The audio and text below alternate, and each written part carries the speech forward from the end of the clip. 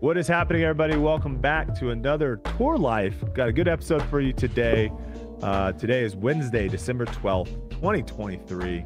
Only a couple more times of saying that, and then we're going to go into the 2024 range. We're going to talk all about the Disc Golf Pro Tour Awards. Why are they just now being announced? I don't know. Yuli might know. We got a little bit of player movement. I don't know if there's really that much rumors going on, but we do have some player movement. We have a couple wild stories of the week, and then we'll finish it off with some listener questions. And we might even do a little sporkle there at the end for me and Yuli to really dive into our knowledge of disc golf and see how much we really know. But before any of that, I want to shout out our sponsor for today's video. Our sponsor is Mud Water. Drinking coffee often makes me jittery, keeps me awake without much actual energy, and leaves my body to depend on it daily. So I've been drinking Mud Water to replace coffee while still having the all-day energy I need without the crash or jitters. Mud Water is a Healthy Habits brand, best known for its popular coffee alternative, Rise Cacao. Did I say that right? Cacao? That's I want to say cocoa, but I believe it's cacao. You familiar with cacao, Yuli? I'm not. I don't know what that is. I believe it is cacao. It's got 4 functional mushrooms, and with only a fraction of caffeine as a cup of coffee, you get natural energy without the jitters or crash of coffee. Plus, it's a Whole30 approved, 100% USDA certified organic, non-GMO, gluten-free, vegan, and kosher. Mudwater also donates monthly to support psychedelic research and has since day one. They believe the country is in a mental health epidemic and that psychedelic-assisted therapy is one of the most effective tools we have to treat mental health conditions. The Mudwater is hooking you guys up with a special discount and a whole bunch of freebies. If you go to mudwater.com/foundation, you get $20 off your subscription, a free frother, and free samples of their coconut creamer and sweetener. That's mudwtr.com/foundation. So shout out to Mudwater for sponsoring today's video. And we are moving forward. We're doing something a little bit different. So this is for our viewers on YouTube. This is a premiere. So it's kind of like a pseudo fake live. We're filming this right now, actually, in the morning. I even think I said the wrong date. It's actually Wednesday, December 13th, not the 12th. Today is the 12th when we're actually filming this. So let me give you a little backstory. What we're doing. The internet, Yuli, has been an issue. It's been no surprise to our viewers here on YouTube. We've been having some issues with quality control.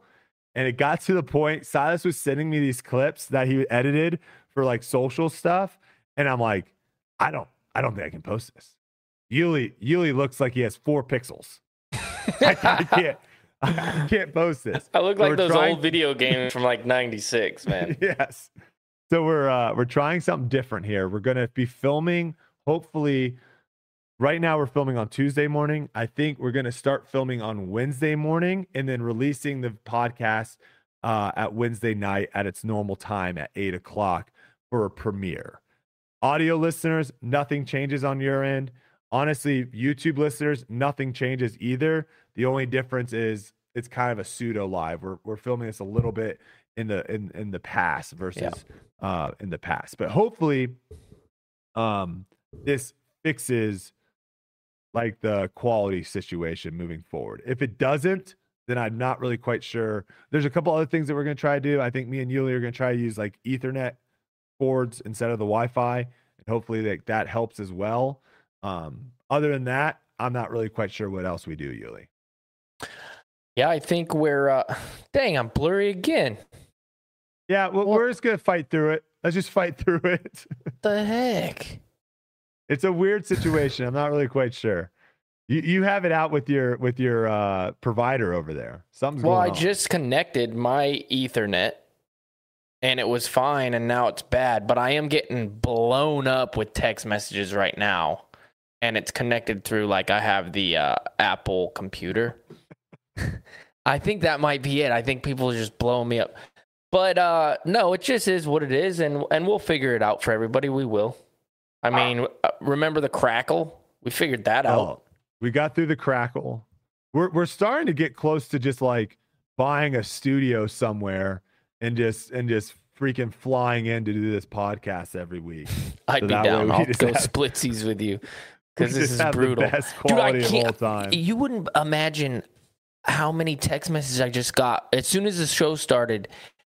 It's like my group text went like this. Who's texting you? It's a group text, and I'm in like 3 of them, and it's going bonkers right now. It's unbelievable. Those are the worst. Yeah. Hey, let's not let. If you're listening to this, do not text Yuli from ever like 11 a.m. from like 11 a.m. to like 1 p.m. on Wednesdays. Don't do it. Keep Yuli free there. All right. I went to the worst NFL game of the year this past week. That was tough. It was very tough. If you have no idea what I'm talking about, I am talking about the Vikings versus the Raiders. Now, if you would have told me, all right, Brodie, you're going to be playing against, by me, I'm saying the Raiders. The Raiders are going to be playing against the third string quarterback. The starting running back for the Vikings is going to get injured. One of the top wide receivers in the entire league, Justin Jefferson, is also going to only catch one ball and then get his back blown out, and he's going to be injured. And you're going to lose by 3. I would have been shocked. That game, I mean, did you watch it at all? I don't think anyone that didn't have. Why would anybody watch that game? Yeah, I don't think anyone. I didn't have any skin in the game either. Like, I didn't have any fantasy players. Luckily, I was playing against Jacobs. He didn't do much. No. So it was a boring game. I was already bummed about my Steelers losing to the freaking Patriots. That won me my Survivor League. You picked them? No. So, kind of won me the Survivor League. So, me and this other guy were the last 2. He picked the Steelers, which you would think is a great pick. They ended up losing. Oh no, what just happened? Oh gosh. Is this better or worse, Silas? This might be worse. What happened? You just like dropped off completely. I know. Is it which my internet? Which I don't know if that's happened before on the live. I don't think you drop off in the live that much. Maybe it's me. Maybe I need to unplug the Ethernet. Maybe it's bad. Maybe you need to go back to the Wi-Fi. Yeah. Test it out. I just did it. All right. Well, we'll keep it. We'll keep it on wraps. What's that about? I mean, you're here. You're not leaving, so that's positive. We'll keep going and see where it goes. 1 second. Give me a 1 second. I gotta freaking somehow figure out how to turn off notifications. This is unbelievable, dude. You think your Wi-Fi is getting overrun by notifications on your phone, on text messages? Maybe. As soon as they started, the thing went bad. I don't know how to do this. Maybe you can go like silent mode. That's what I'm trying to think. You would have to like log out of your Apple iMessage is what you would do. I'm going to just see if I can leave the group, maybe temporarily. Silas, any Wi-Fi helps over there? Any internet helps? What's your speed? Have you ever done a speed test, Yuli? Yeah, I'd be interesting to hear that. Yeah, do it right now. Go to Google on your computer, not on your phone. And just type in on your computer, type in speed test, and then literally it'll pop up and you can run one. Because mine right now is 104 down and 60 up is what I'm rocking, which is completely good. Yeah, you're chilling. All right, let me try. I left that message group, so that's sick. Yeah, go to Google, speed test, and then do a little tester. and see what that's showing, because it might just be you have trash internet, which is unfortunate. But I've been there. I had trash internet, and where was it, Silas? Was it my house in Lynchburg? We had trash internet. Yeah, you had like a mobile hotspot for internet. Yeah, It was yeah. trash. I had to It was buy. terrible. I had to buy something to even get internet out there. They didn't even have internet. Really bad. I have 223 down, 17.6 up, which is good. Yeah, the down's great. The up's not incredible, but it's not bad. Yeah. The up is what matters because you're But uploading to. Well, that's low for what I'm used to. It's my internet. I'm going to have the guy come out tomorrow. But 17 No should problem. still be somewhat decent, right? Yeah, you it shouldn't should be pixelated from decent. 17. What browser are you using?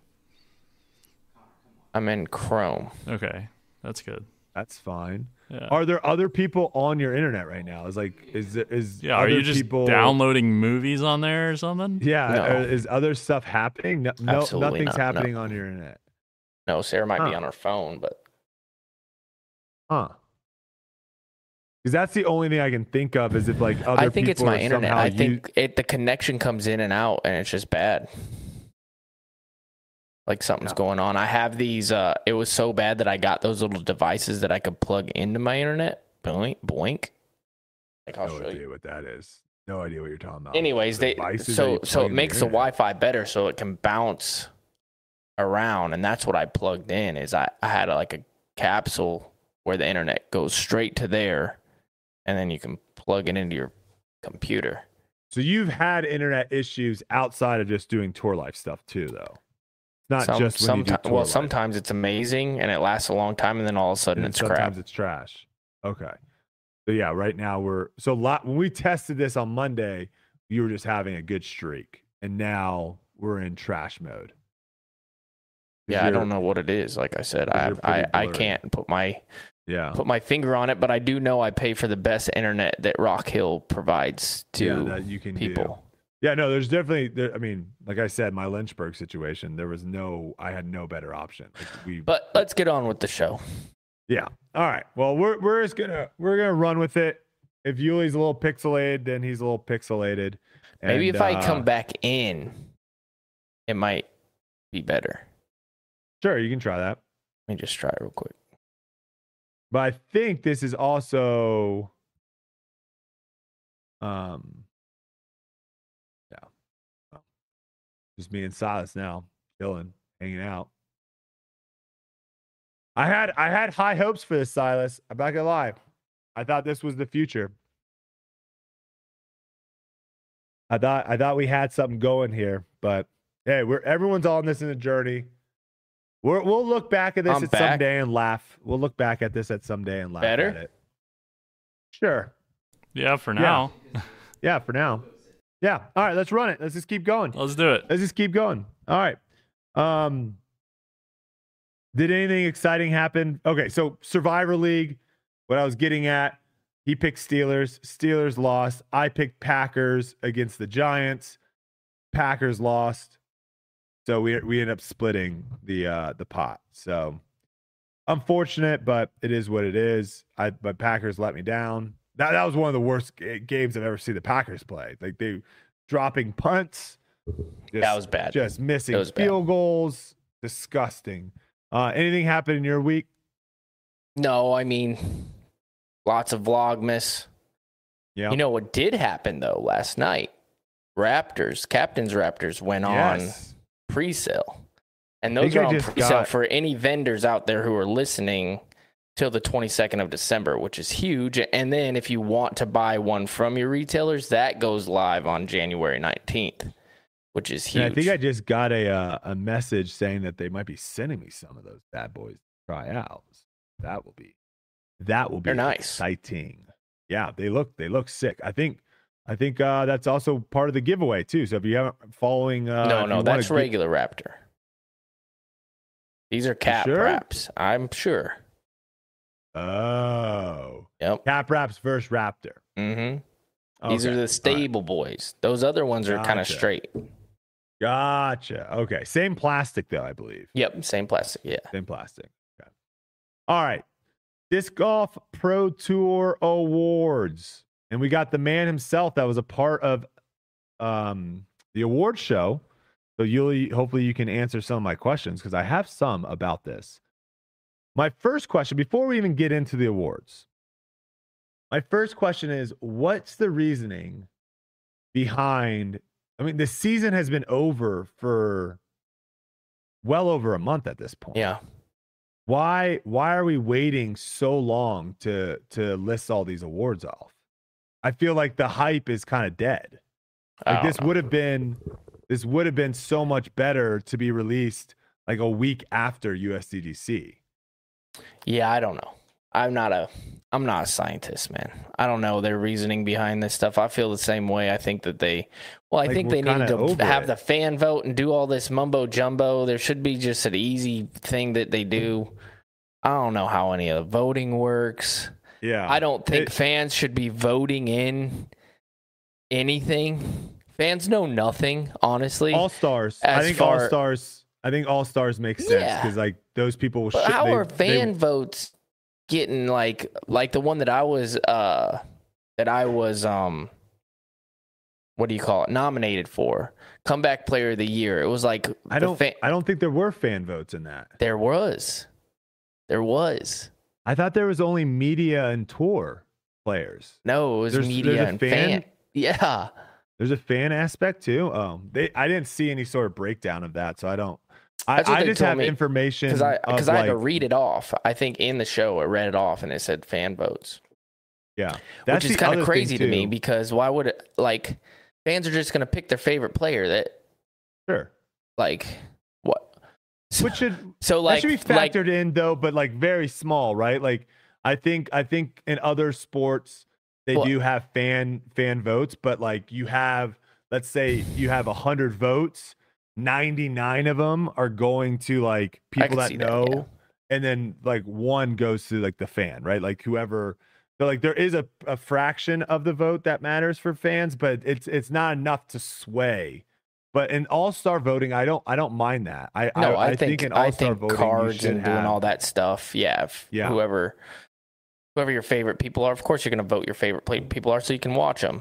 But for awards, like I don't know, man. I'm not a big fan of having a piece of that be the fan vote because you're just going to pick your favorite player. Yeah, no, that's what a fan is. I completely agree. I will say the award show though was cool. I liked it. You guys did you and Big Germ did an awesome job. I thought that was really, really cool. Again, I'm going to say I think the timing of it makes no sense. I think a lot of this conversation has like the height at the end of USDGC. That was at the height of like, should Calvin win Player of the Year? Should Isaac win Player of the Year? Some people were even saying, should Gannon win? But now it's like it's been dragged out so long. The timing doesn't make really much sense. And the other thing that's very odd is you have like the award show, and I think the people that watch that from the beginning to the end, awesome. But a lot of times you're not going to have people want to watch an entire award show, but they're going to want to know who won what. And it's very weird. Like the Pro Tour is like slowly like releasing information that's already technically out there. So there are going to be people listening to this podcast. I don't know if they've released everything at this point, but they're like every day they're making an Instagram post of like FPO Player of the Year. And then the next day they're like comeback Player of the Year. And then why not this award show goes, then you have like a post that literally says everything, like a full list of these are all the award winners. Here they are. It's very odd the way that they've kind of done this. I don't know the strategy behind it, and I don't know if you know anything about it. You might just. I have no clue. Everybody always asks me what's going on with the Pro Tour. I know zippity doodah. I know when to show up to do my job. Sometimes, and that's it. Like, for example, the award show. I got a notification like 3 days prior saying, hey, you need to be at this location to do the award show. They didn't tell me what it even was. I just showed up and then free rolled it.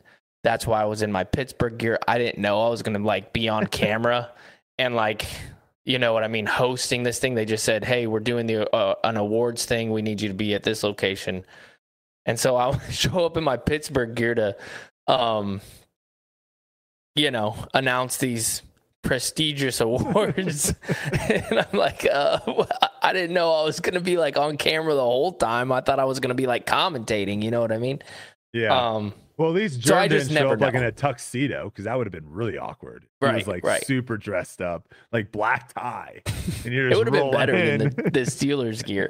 But yeah, I don't know, man. They're doing their thing, and we're just here for the ride. Yeah. All right. Fair. I mean, fair enough. All right. Let's talk about some of the winners. So we'll run through the All-Stars right now. So MPO All-Stars, you have Calvin Heimberg, Isaac Robinson, Gannon Burr, Ricky Wysocki, Eagle McMahon, Matt Oram, Simon Lizotte, Kyle Klein, Anthony Barella, Cole Rodolin, James Proctor, and Ezra Robinson. Anyone on that list that surprises you, or anyone that you're like, hey, this person got left off? I think they nailed it. Yeah. I'm going to look up. I want to look up the world rankings real quick and just kind of see based off of, hold on. I'm in a group text now. Hey, I'm filming something. That didn't work for me. Please I left the group off on texting right now.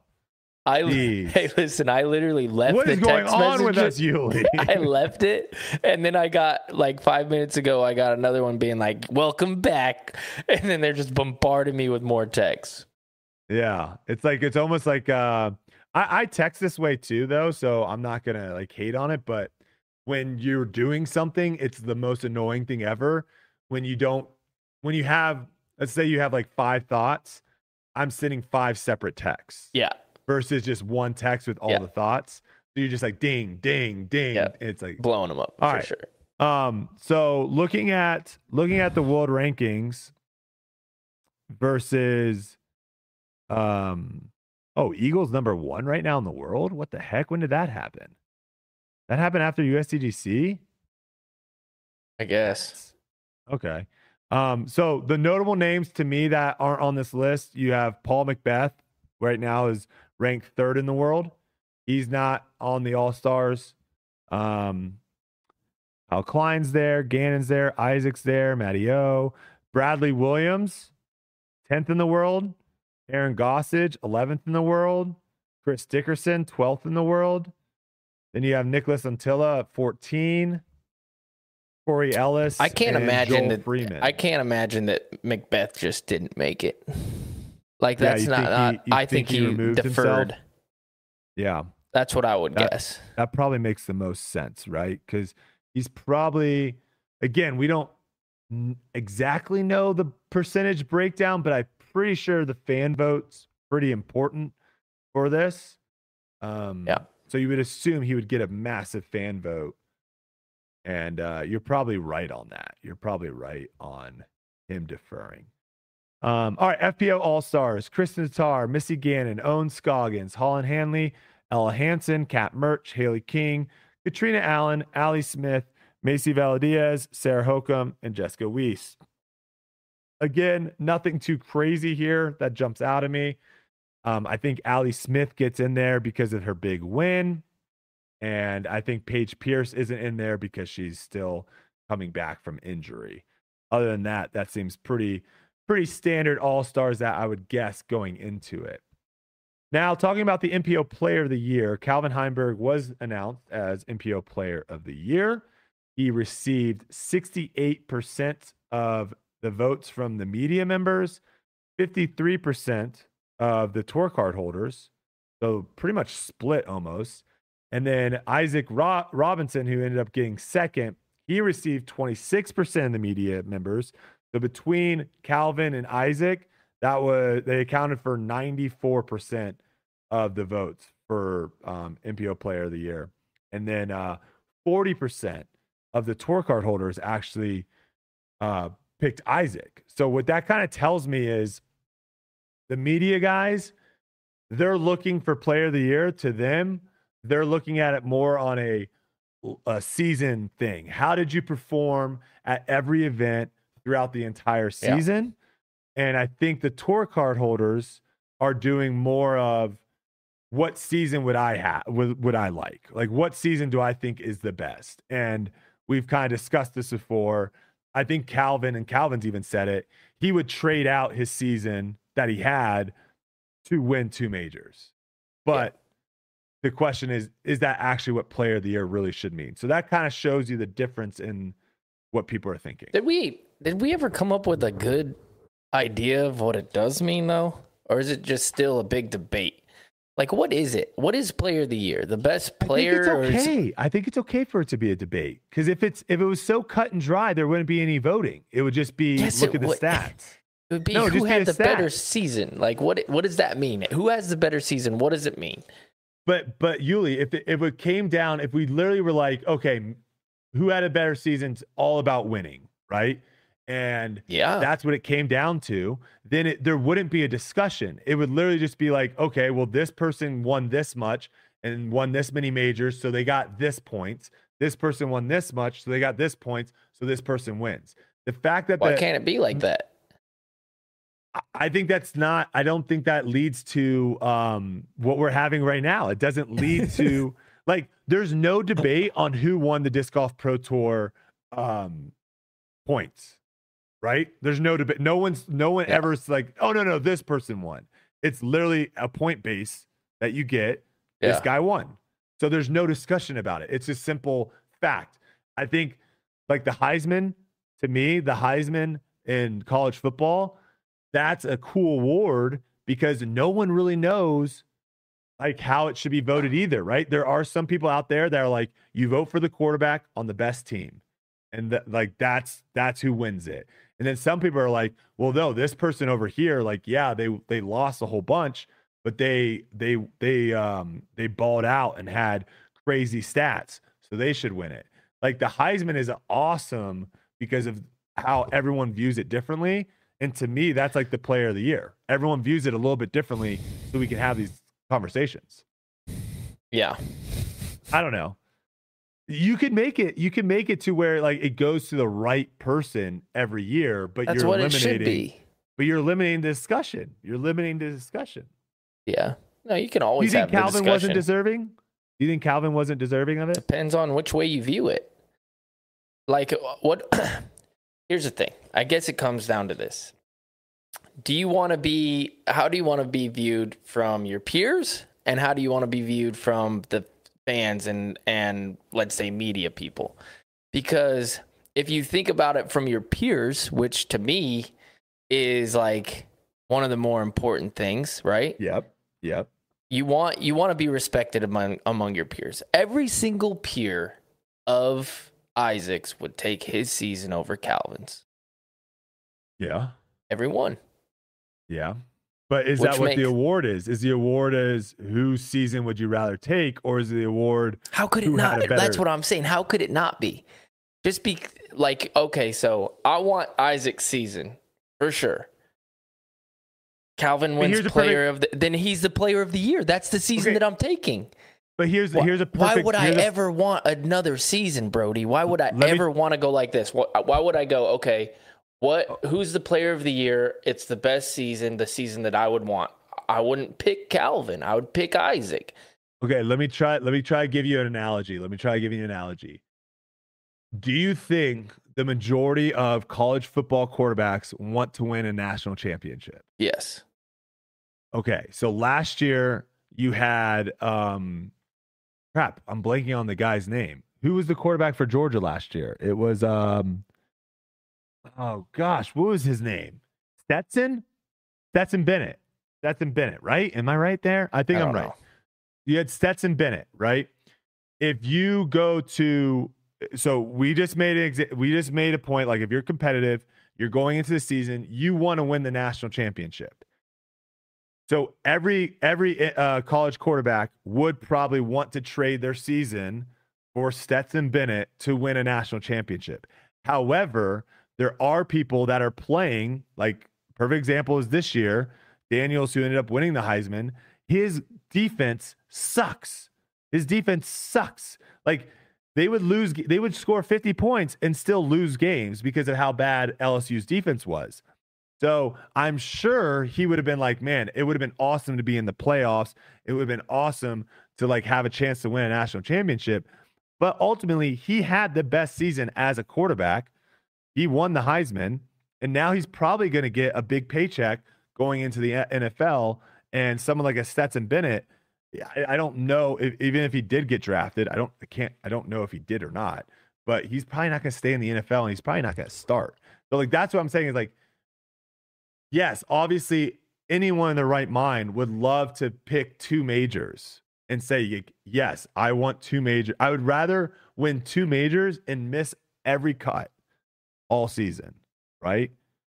But if you look at what Calvin did this season, he had an incredible year. And so that's where you can have that discussion. Oh, I get it. And to me, I like that. I get it because like, are you upset Calvin won? Are you upset Calvin won? No. Okay. Because this is what would you have been upset if Isaac won? What? Would you have been upset if Isaac won? Depends. It depends on what it is. You get what I'm saying? It depends on what it is because I've always said this for like player rankings. Said player goes second at all the majors. Other player wins 1 major. Mm-hmm. I take the 1 major. Yeah. And so it's a weird debate. It really is, especially amongst your peers. My view on it and your view on it is completely different than said guy who doesn't play on the pro tour at home because he's a fan. I understand what it takes to win major championships. And it is tough. I've never done it, and I've done every other thing that you could possibly think of in the game. All of it. Never did that. I've never won like a point up, like the Elite Series points too. You know what I mean? Something like that. So to me, when I look at the highest achievement in this game out of my 20 years being on the tour, winning a major is at the very, very tippity top. It's the hardest thing to do. And so I say, no, Isaac did something because Calvin couldn't get it done. You know what I mean? Kyle did something. Calvin didn't get it done. I would take those 2 things because I know what it's like to be a consistent player like Calvin. I know what that's like. I've had seasons where I played fantastic the whole entire season, didn't get a dub. 10th, top 4s. I think one season I went top 4 in every major. No dub. I would trade them all for a major. Okay. Let's not talk about trading seasons. Let's just talk about, if I asked you the question, who played better at the majors? Yeah. Okay. 4 majors. Who played better at the majors? You have player A. He won 1 major and got top 25 at the other 3. Player B got second at all 4 majors. Who played better at the majors? Well, player B. Okay. And that's I get that. That ultimately is kind of like, that's my argument. Yeah. The argument is like there's one side of the table, which I think the 40% of people that picked Isaac Robinson, those are the people that are saying player of the year should go to the person that I would want their season. 100%. And then the other side of the argument is player of the year should go to the person that had the best season. Yes. Those 2 things are separate. Now, what I'll say about this though, and that's why I asked you, would you be upset if Isaac won? Were you upset when Calvin won? This is not like what the PDGA's player of the year was, where you could have someone that just went and played random. I don't know if they're doing that still, but you could have someone play A tiers and rack up a bunch of points playing A tiers and become the PDGA player of the year. I don't think in the way that we have this set up, I don't think that will ever happen. Right. Yeah. And it kind of showed. I think Gannon was a notch below Isaac and Calvin's year. And it looks like he received 7% roughly, I would say, like at max, he received 7% of tour card holders, and he would have received at max 6% of media members. So that just shows me right there, like, I don't think we're ever going to have someone that like is not deserving of this award win it. And we're like, what the heck? This year was kind of weird because of how it all turned out. I think if Calvin would have won a few more tournaments that he was really close in, I think it would have been a no-brainer. But the fact that Isaac did win I think it made it a little bit tougher but this is good. You want discussion. You want people talking about it.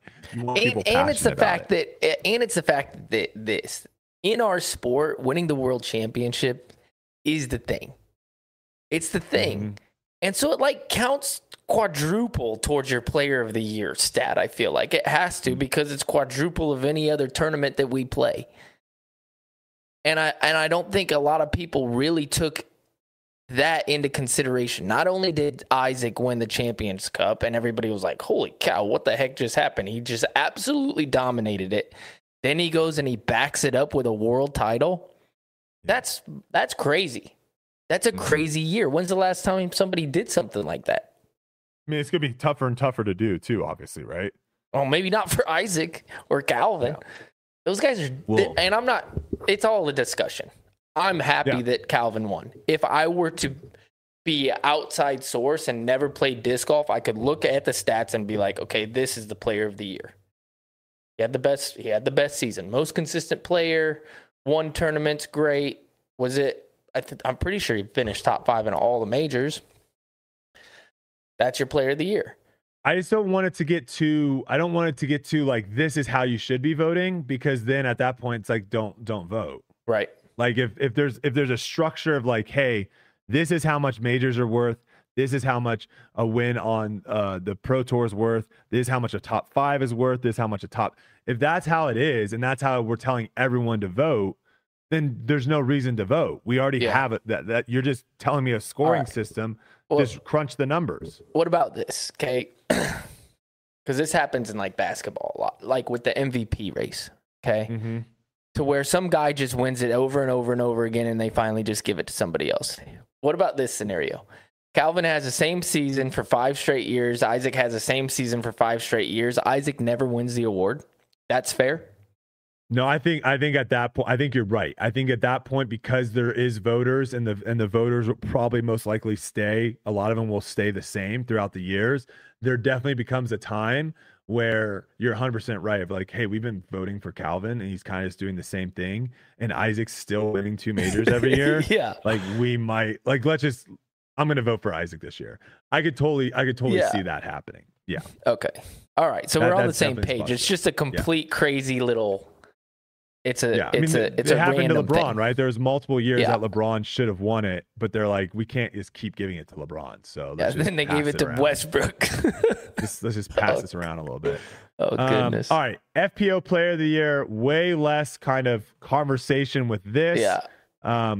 You had Kristen Tatar receiving 100% of the media votes and 87.5% of the FPO Tour card holders. Now, this created speculation by me. I saw that. I was like, 87.5%. Some people kind of cranked the numbers and like figured out like how many people that could be.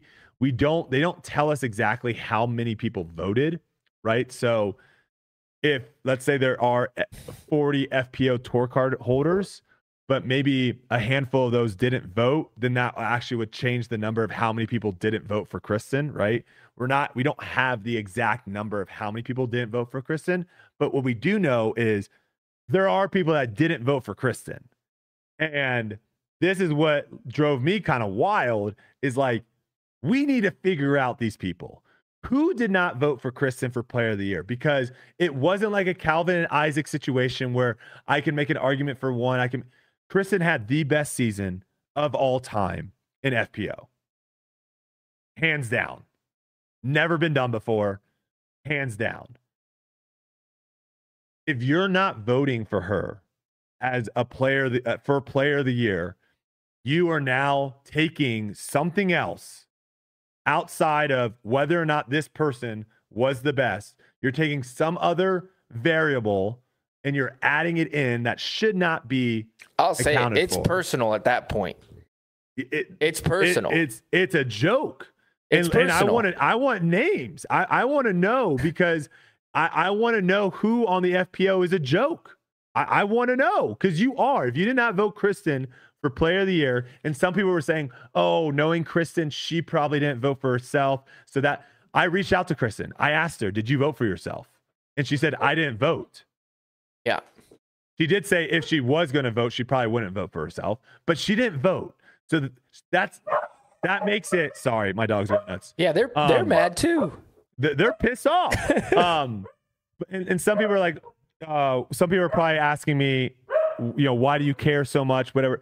I care because this isn't a hey, who do you like on tour? Who should be like who was the best player, but also did a lot of charity work. Because we had a vote like this in Ultimate Frisbee. It was called the Callahan Award winner. And the Callahan Award winner kind of was supposed to go to the best player in college, but there was a bunch of other stuff tied to it of like sportsmanship, how they were liked, all those things. That's not Player of the Year. Player of the Year isn't do fans like you, players like you. It's simply who had the best season.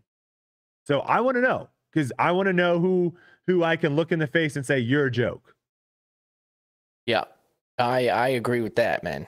It's a no debate situation.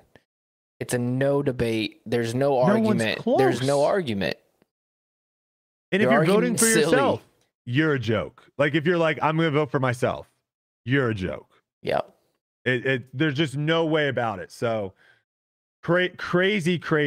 I messaged Trevor to see if he could like start doing some journalistic work to try to figure out who were the players that ended up not voting for her. And he was like, he said something which I've never heard this before. He said that the Disc Golf Pro Tour has something to where if they feel like there's some sort of like collusion or voting for your friends or something like that, like your vote gets revoked and moving forward. I've never seen that. Maybe that was somewhere in the fine print when we were voting. Maybe. But like I wouldn't hate that. I wouldn't hate that. Like if you voted for anyone but Kristen, like, yeah, you don't get a vote next year because you're a joke. Yeah. All right. Some other awards that were given out. We have MPO most improved Cole Redolin. This one, no brainer. No brainer. Right. Yeah. I think last year we got to see like sparks of Cole. Like we got to see like what his ceiling could be. And then this year, obviously at Ledgestone being his big shining moment, we really got to see like, holy cow, like this guy's a killer. It reminded me of like Gannon, from the year prior where he was at the Pro Tour Championships and he really made a name for himself in the Pro Tour Championships. And then the next year, had his breakout season, won the USDGC. Yep. I mean, it reminded me a lot of that. Yeah. And then the other one, FPO, this makes a lot of sense as well. Most improved, Allie Smith. Now, she wasn't really someone on like the radar last year. So I guess, I mean, to me, did she not get like rookie? Like, was she not qualified for Rookie of the Year? Did she play enough last year to not get qualified? I don't remember. Yeah, look up how much she played. Yeah. Because I think she did play on tour a few times for sure. Really? Yeah. I mean, if that's the case, then for sure most improved. Yeah. Because she ended up actually winning on tour, and I don't even remember her playing last year. Yeah. So clearly, let's see. What did she play last year? So she played Champions Cup. She did Ledgestone, Des Moines, Worlds. And what is their finishes? Any top 10s? That's all she played. Oh, okay. World, she got 40. That's all she played on tour. World, she got 42nd. Des Moines, she got 32nd. 26 at Ledgestone. 26 at Champions Cup, and 22nd at Music City. So my guess is I wouldn't really consider that playing on tour, right? That's like 5 or 6 events, but I think that might be the Juliana Korver rule of counting as technically not able to win Rookie of the Year. So it makes sense, right? So I guess technically, Yeah, she was and not her place qualified has for Rookie of the improved Year. big time from those 5. Yeah. Yeah. I mean, definitely is a contender, and someone too. I'm looking forward to seeing maybe if she has like another breakthrough, jumps another plateau going into next season. All right, comeback player of the year, Yuli. You might have a little bit of a stronger take than me on this, because I actually have a pretty strong take on this. You got second place. You lost it to James Proctor. I don't think this award makes any sense. With James winning, it doesn't make any sense to me. Because if you look at James Proctor, he's very good at this. Like he's always been very good. And like I'm looking at some of his results from 2022. He got 10th at the Sula Open, 20th at the European Open. Let's see. That was this year? No, this is last year. 21st at MVP, 15th at USDGC. That was in 2022. Didn't he have like a really good tournament somewhere too? 21st at Portland Open. Like he's had really solid finishes. And I don't know. To me, like even going back to 2021, he got 9th at Portland Open, 2nd at Masters Cup, 15th at OTB. I don't know. To me, like comeback player of the year, should it even be injury based? Do you think it should be someone that like was injured and then they came back? Like what does this award mean to you? Well, in the description when we were announcing it at the award show, it told us what that is. Somebody who's coming off of a slump, somebody who coming back from possibly an injury. And yeah, I mean, it's a bit cryptic, I guess, what they're looking for. This one's the toughest one, I think. He definitely had a way better season. I think he could have been in the contention for most improved. Kind of makes sense because of the finishes. I mean, he got like top 10 in the Pro Tour points final. But yeah, I'm not sure what they're looking for. I mean, I hate this award. The more I think about it, I hate this award.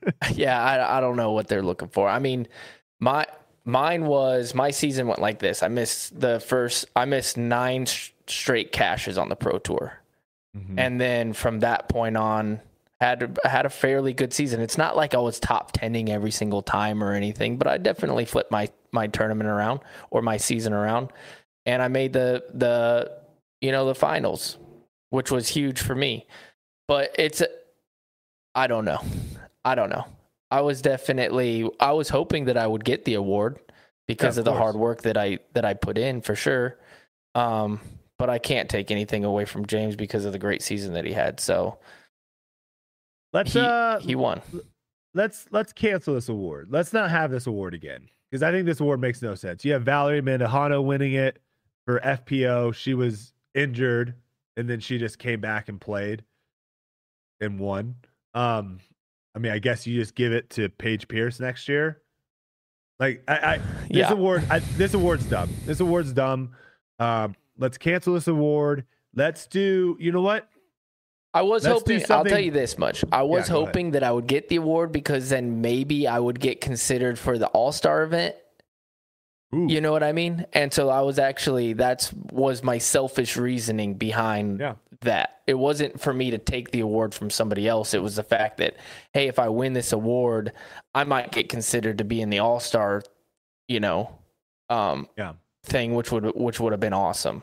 And so that's why I was a little bummed that I won. But congrats to James, man. Honestly. Of course. No, winning an award is always dope. Yeah. I just think this one, like there might not be someone.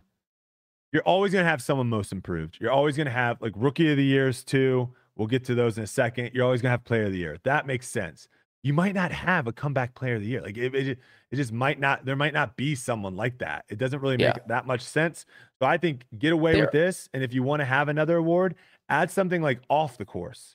So someone like most, like someone influential that gave, or something. yeah, like or someone that gave back to the sport the most, right? Like someone that is, out there, like a good person for that would be like Ella Hansen with her work that she does with Uplay, right? Like stuff like that, of where like maybe that's a good award to maybe exchange it with, because the comeback, to me, it's like, what, you're gonna have Ricky play, like miss 3 cuts and then all of a sudden win the next tournament and he wins comeback player of the year? Yeah, I think he was actually in the running for winning it. I think it was us. It was Proctor, myself, and Ricky. Which I think Ricky actually, no offense to Proctor, but I think Ricky made more sense than even Proctor, because he missed a bunch of tournaments. He's injured, yeah. He was injured, and then he came back and he won the Pro Tour Championships with missing a bunch of tournaments. That's crazy. Yeah. Sounds like a good comeback story to me. Yeah, no, I agree. We have Rookie of the Year, Luke Taylor. He probably had the best acceptance speech out of everyone, because he did an ace. He made an ace right before he did his acceptance speech. And also, I was paying attention, no cuts. So like that's very nerve-wracking to make the shot and then have to be like, all right, now I have to talk for 30 to 45 seconds and like not mess up. Yeah. Or else it looks. I wonder if he aced before and messed up. Like if that was his first ace. I gotta try it again. Yeah, that's a good question. But yeah, shout out to him. He had an incredible season. I think Aiden Scott was also close, who also had a really good rookie season as well. And then you have Rookie of the Year. But that's one more thing. Yeah. But that's another thing. Why isn't Parker Welk the winner? It was his rookie season, but he had played. Was it? Yeah, but he had played a couple the year before. He probably played too many. That's the Juliana Korver. Rule. You can't. They had to have set a certain number. They had to have. You have to set a certain number of. This is how many events count. And yeah, I agree with you. Of where it's like, I mean, there is like some of this stuff is like pretty ridiculous too, where they're like, this person moved up 45 spots from last year in the Disc Golf Pro Tour standing. It's like, well, yeah, no duh. They played 3 events last year, and this year they played 30 events. Like anyone's going to move up. Stats, anyone's going to get way more points by playing way more events. Like that's a no-brainer. But see how many events he played the year before, because they had to make the Juliana Korver, because when Juliana Korver won as a 6-time world champion, Rookie of the Year, it made absolutely no sense. Yeah, that was weird. They had to set the line at a certain amount of events. So that didn't ever happen. That never happened again. So my guess is Parker played whatever that number was the year before. And so he wasn't, because he should have. I mean, you win. If you're a rookie and you win on tour, like you're Rookie of the Year. It doesn't really matter what else you do. Yeah. Like you've won the award. For FPO, Rookie of the Year is Silva Saarinen. This is the person that I've talked about a couple times here on the podcast. Someone that I've definitely kept my eye on as to potentially someone that could compete. I don't know if she necessarily has the distance to maybe compete at every course, but her putt is one of the best, I think, in the FPO. So someone that I've definitely have kept my eye on to see, the progress, and a very deserving FPO Rookie of the Year. She's also done a lot of good stuff too over on the European tours over there as well. Now, I did Yuli get the media voter. Oh, I got it. What's the Parker Welk situation? The Parker Welk situation is he played Worlds. He got 86. Yep. He played OTB, 58th. Yep. Santa Cruz, which was a silver, 34th. And he also played Vegas. That was it. I think 4 might be the number. It has to be. Yeah. So it didn't count. Yeah. You think that's a good number? I think that's a garbage number. I'm going to be honest. I think that's a garbage number. I mean, what is that? That's like 25% of the season? How is Worlds part of it? No, it's less than 20%. Well, I mean, the majors have to be part of it because you can't have someone play all 4 majors. I mean, imagine this, Yuli. Imagine, again, our sport's kind of weird, but imagine Juliana Korver decided, like, hey, this year I'm only going to play all 4 majors. She plays all 4 majors, does decently at all 4, and then plays the tour next year and then gets Rookie of the Year. How about you could have someone technically do that? No. What about this? Yes, you could. No, listen to this scenario though. There's a guy. He Monday qualifies at like 5 events. No tour card on the PGA Tour. Okay. He gets his tour card. That's his rookie year, isn't it? If you earn your tour card, if that's the way our season was, I would agree with you. Like if that's how the tour worked, I would agree with you. But that's not really how the tour works. Yeah, I know. That's why, like, you can to play 4 events. Like if you're decent at disc golf and you're like, I want to play 4 events this year, you can play 4 events. Yeah. If you're really good at golf and you're like, I want to play 4 events this year, someday it will be like that though.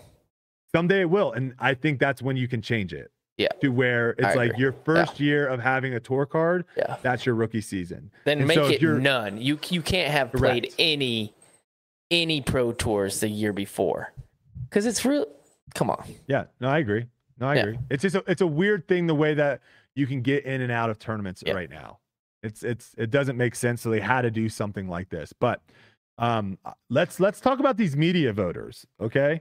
Because we have some exclusive. They're going to announce this I think it might have already been announced, but like maybe a few hours before this podcast goes up, they gave it to us to talk about because I think this is interesting. Where I wanted to know what players didn't vote for Kristen Tatar, we actually get to see the media voters, and I believe we don't get to see who they vote for right now, but I think. Like me and you don't get to see that, but I think that will be known. I think they're going to announce who people voted for in the media. But today, I just wanted to talk about some of these people that have media votes. What are our thoughts on this? So here we go. First one, we have Grant Zellner. He's works for the PDGA. He's on the PDGA. He's on PDGA radio, and he works for the Disc Golf Network. Never heard of him. Do you think someone that works for the PDGA, though, should have a media vote? Would be my first question. I told you that last week that I think that's who had the vote.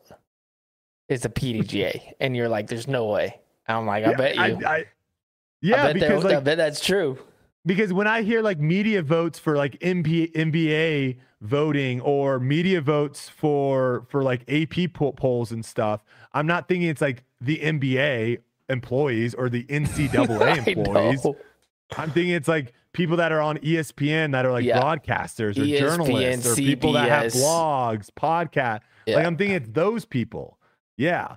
So, okay. So there's one right there. That's kind of weird. Then you have Jay Yeti Redding, Edge.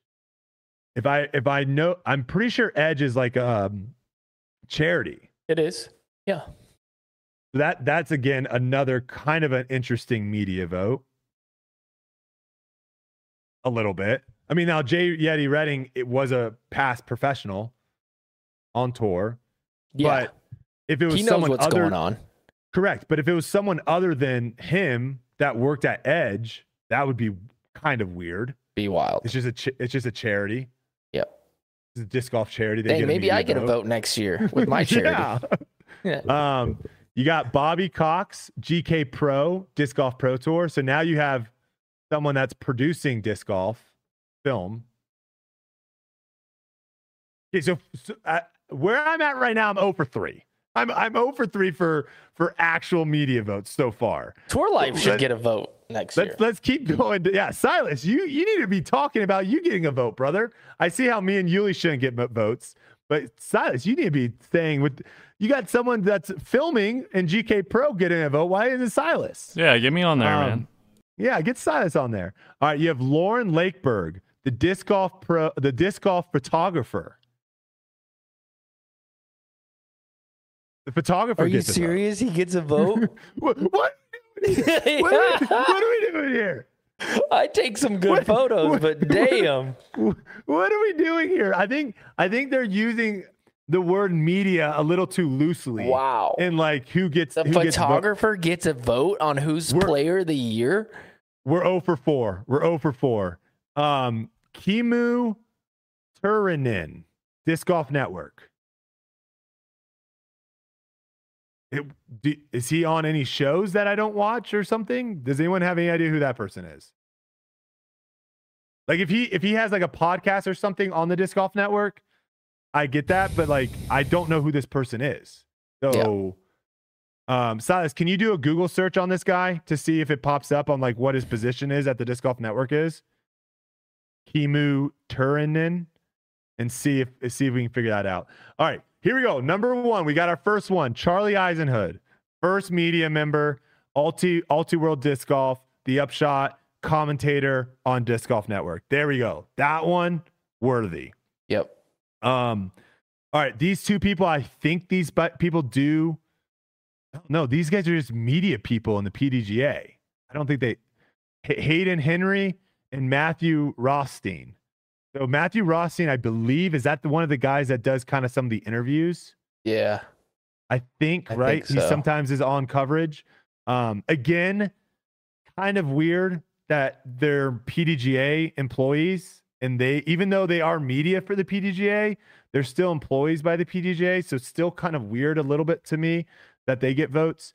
All right, UDisc. I love UDisc, but why is UDisc employees getting votes? You have Steve Hill and Josh Lichty both getting votes. I mean, they see all the data. I'm taking them over the other guys. They see all the statistics. No, I agree. I agree. I like them in the sense of like they probably have an idea of what's going on. Yes. But again, are we missing the idea of what a media vote really is?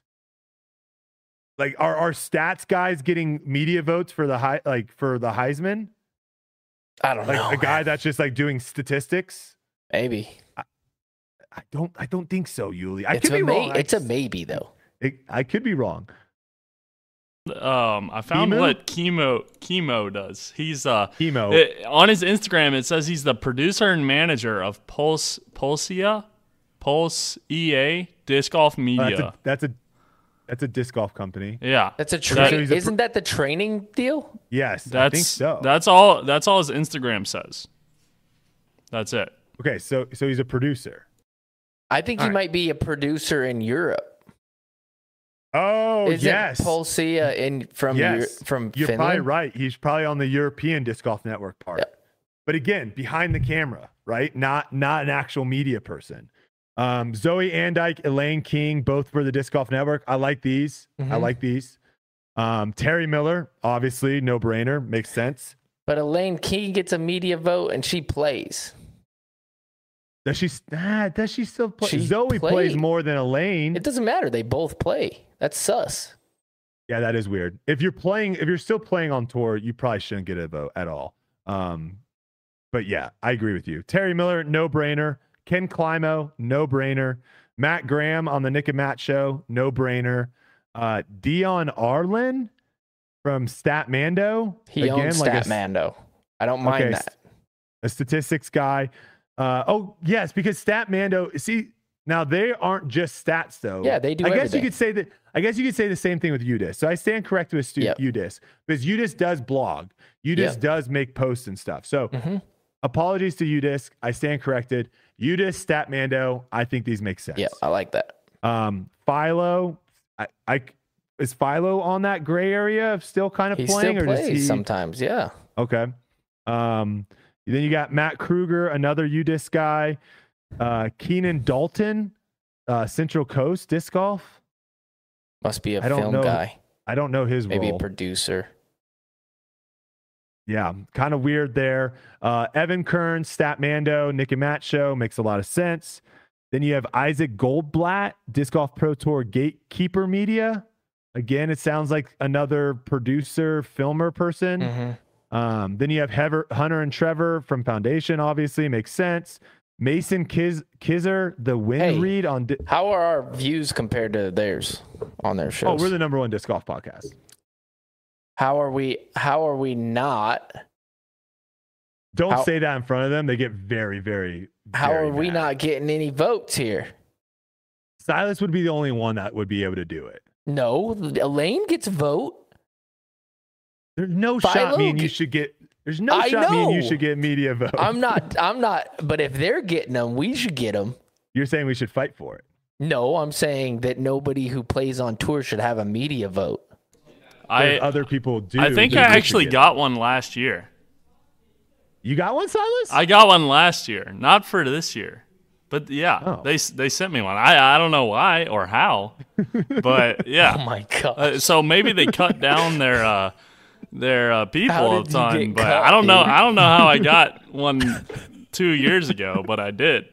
That's unbelievable. Maybe they just have more people that are willing to do it now. So they're really like anyone that was in disc golf, they're just sending this out to be like, hey, please. And let's be fair. We're making a lot of fun of this. It is fun to make fun of, but I mean, this is a growing process, right? Like 5-10 years from now, do I think half of these people are going to be on this list? No, but you got to start somewhere. And at a certain point, more. With the way things are going, more people. No, I hope not. I hope there's more actual media around disc golf. I'm surprised manufacturers aren't on here.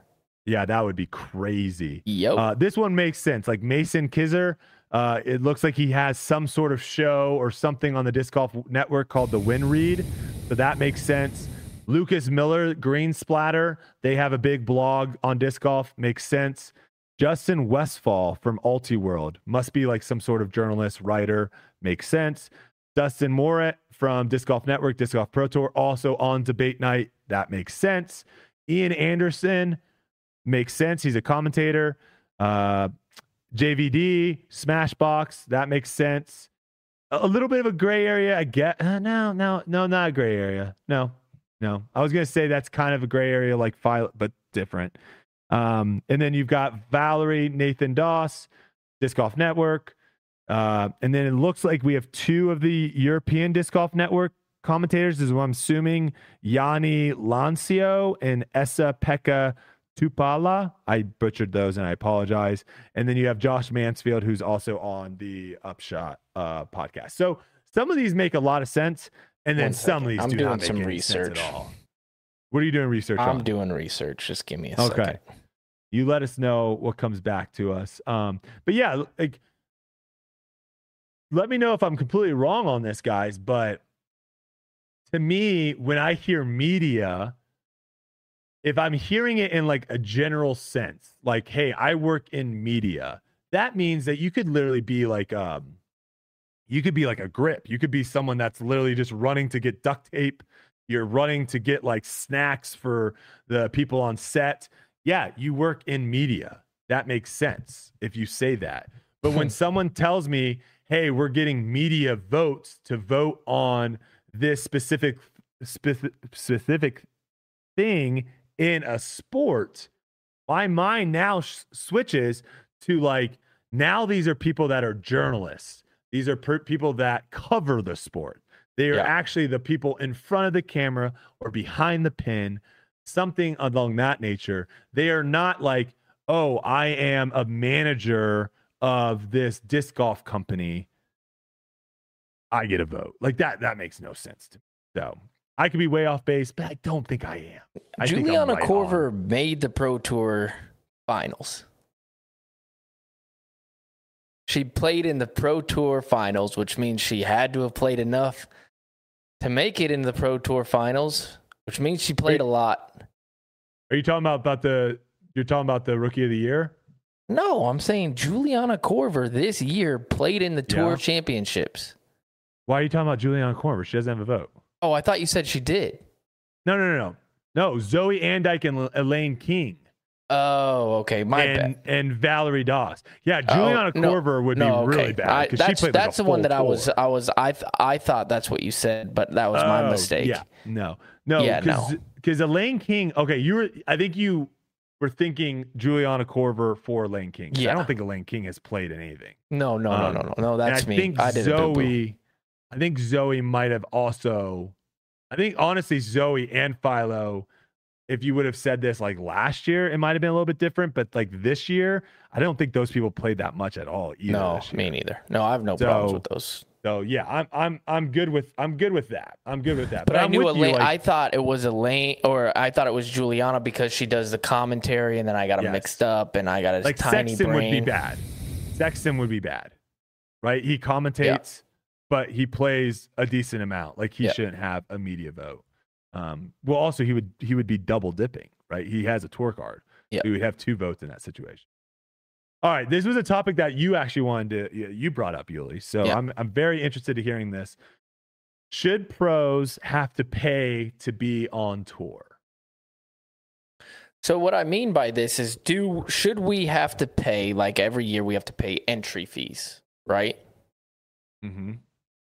You also have to get you have to pay like $1,000 for all the other stuff that comes with being on tour. I think don't you have to pay $1,000 just to pay for your entry fees?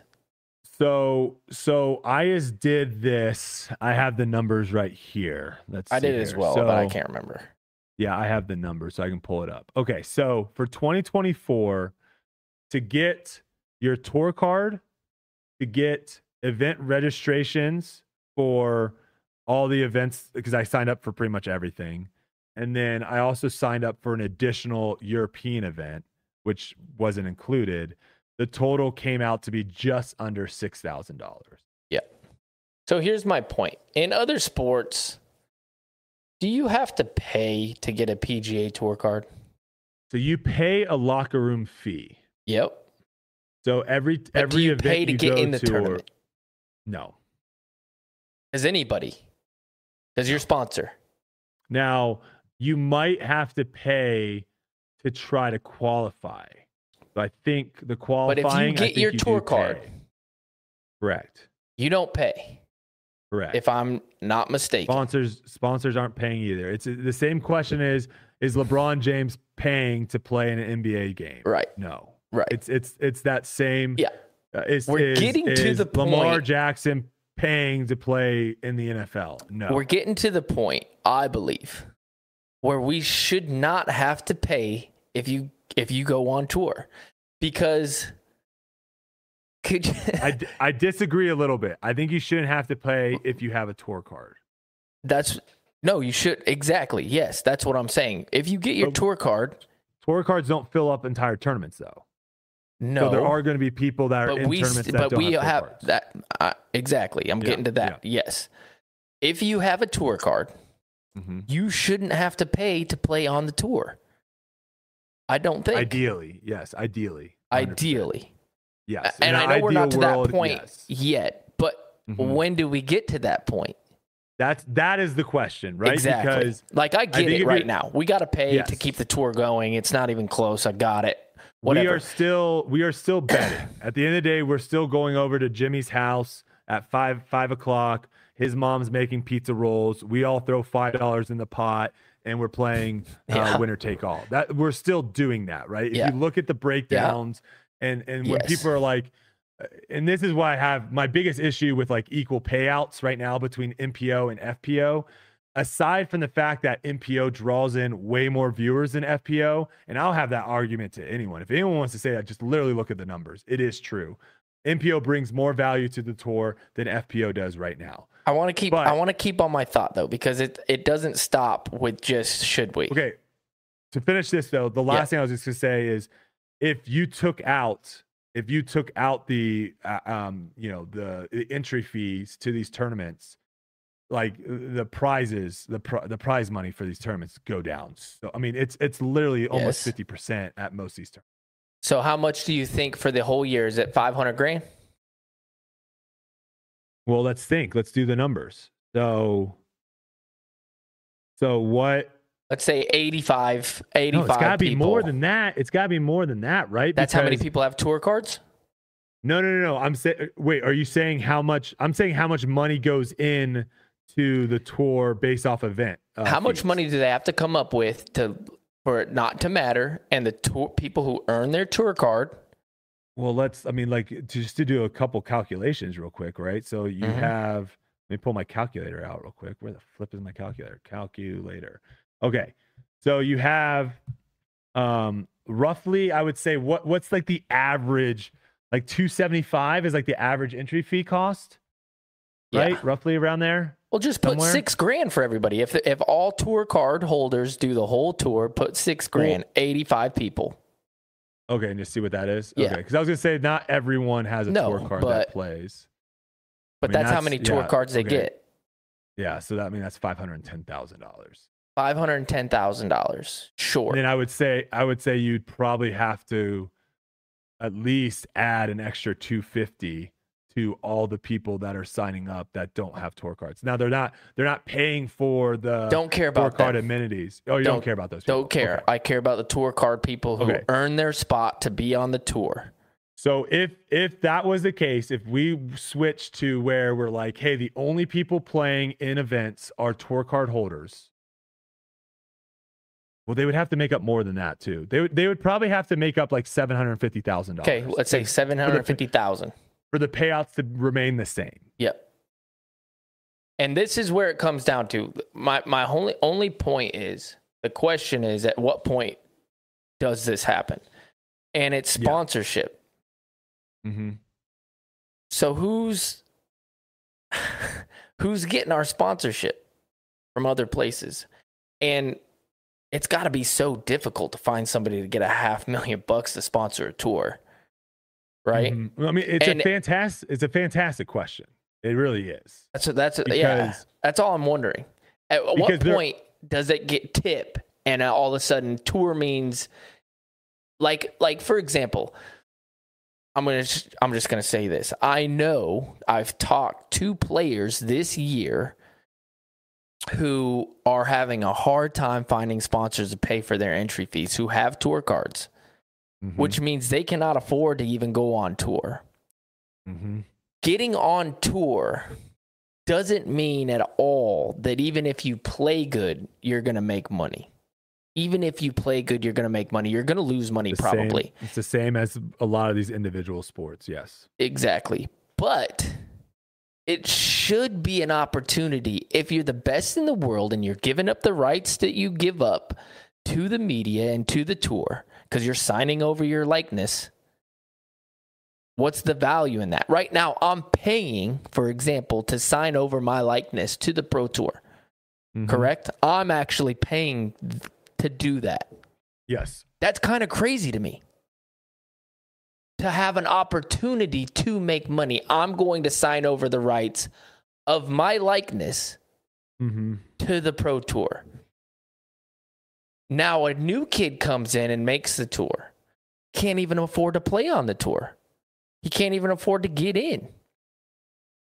The opportunity isn't there, and it's sad to me. And so what I'm proposing is there should be a push to get whatever sponsorship we need to get to make sure that we're giving everybody their equal opportunity to play on the tour, and for it to be like, I just can't imagine. Listen, imagine you paying somebody to give away your likeness, Brodie, in something else. You kind of, okay, so this is where it's like, it makes sense when the money is right? So if we were talking about one of the big four sports, it wouldn't even be a question. Yep. Because you're like, I'm getting so much in return.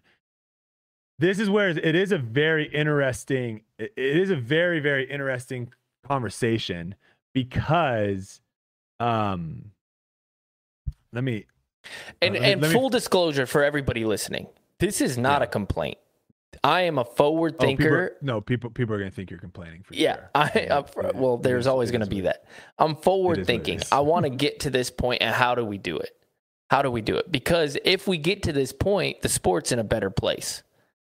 So I want people to realize where I'm coming from, right? I don't want them to just say, "Oh, there goes you, Lee, wanting to play on country clubs every single day," and Mr. Privilege. No, that's not where I'm coming from. My thought process is always, how do we get to a better place? And if we get there, when we get there, the sport's going to be in a better place. I love this conversation, though, because it is such a thought-provoking one of where, Like where do we go? Going. It gets you going. Because I don't even know, Yuli, if us like following golf's model, because golf right now is in a weird spot with LIV, right? So this idea of like, hey, because I've always said that, like, hey, we should just follow what golf is doing, but now golf is having some issues. So this is my thought. You've got several ways of going about it, right? Because we cannot compare ourselves. They're paying LIV players loads of money to play and to take their likeness, by the way. Yeah. Insane amounts of money. Also like it's not like, I mean, you're paying John Rahm $600 million or whatever to play in front of 400 people. It's not, it doesn't make any sense. They're willing to lose money. So that's not really a great example, but we're not going to look at the top 4 sports. We're not, right? Because like those are team sports, a little bit different. So I like looking at kind of more of an individual sports. So those sports you got are golf, tennis, and then the other one that's kind of, here we go. The other one that's somewhat interesting is like is racing, NASCAR or Formula One. So we can go the route of like Formula One, of where like what if the tour, instead of having 120 person fields, like what if the tour was 20 people? Yep. Because at a certain point, the value of certain people on tour is zero. I hate to say it, but it is. Like there are certain people on tour that are playing that brings zero value to the tour. And no, like they bring value. They bring an entry fee. That's their only value. Yes. My example for this in golf is the 44th person on the money list from last year. He won $4,150,000 playing golf on the PGA Tour. His name, Chris Kirk. Is anyone showing up to a PGA Tour event that isn't related, married, or friends with Chris Kirk to watch Chris Kirk? Yes. Yes. What? Absolutely. What? No. Yeah, because because he's probably playing with somebody else who's good. No, that wasn't you're the probably question. sitting on a hole and you're gambling on the guys coming in who's going to hit the green or not. The question was, I know, I'm being goofy. The question was more like if it's Wednesday and you're questioning whether or not you're going to buy tickets to go watch golf on Thursday. If Chris Kirk's tweets out, "Hey guys, can't play, I'm out." Is that changing that person? I'm not going anymore. What the heck? I think so, because, for example, do you think Andrew Presnell brings people to watch him play? Do you think he has diehard fans that will want to go watch him? Are we okay, I don't really want to do the name game because it is very sad. Like it is, I don't want to hurt people's feelings. I would say in certain areas, because I think so.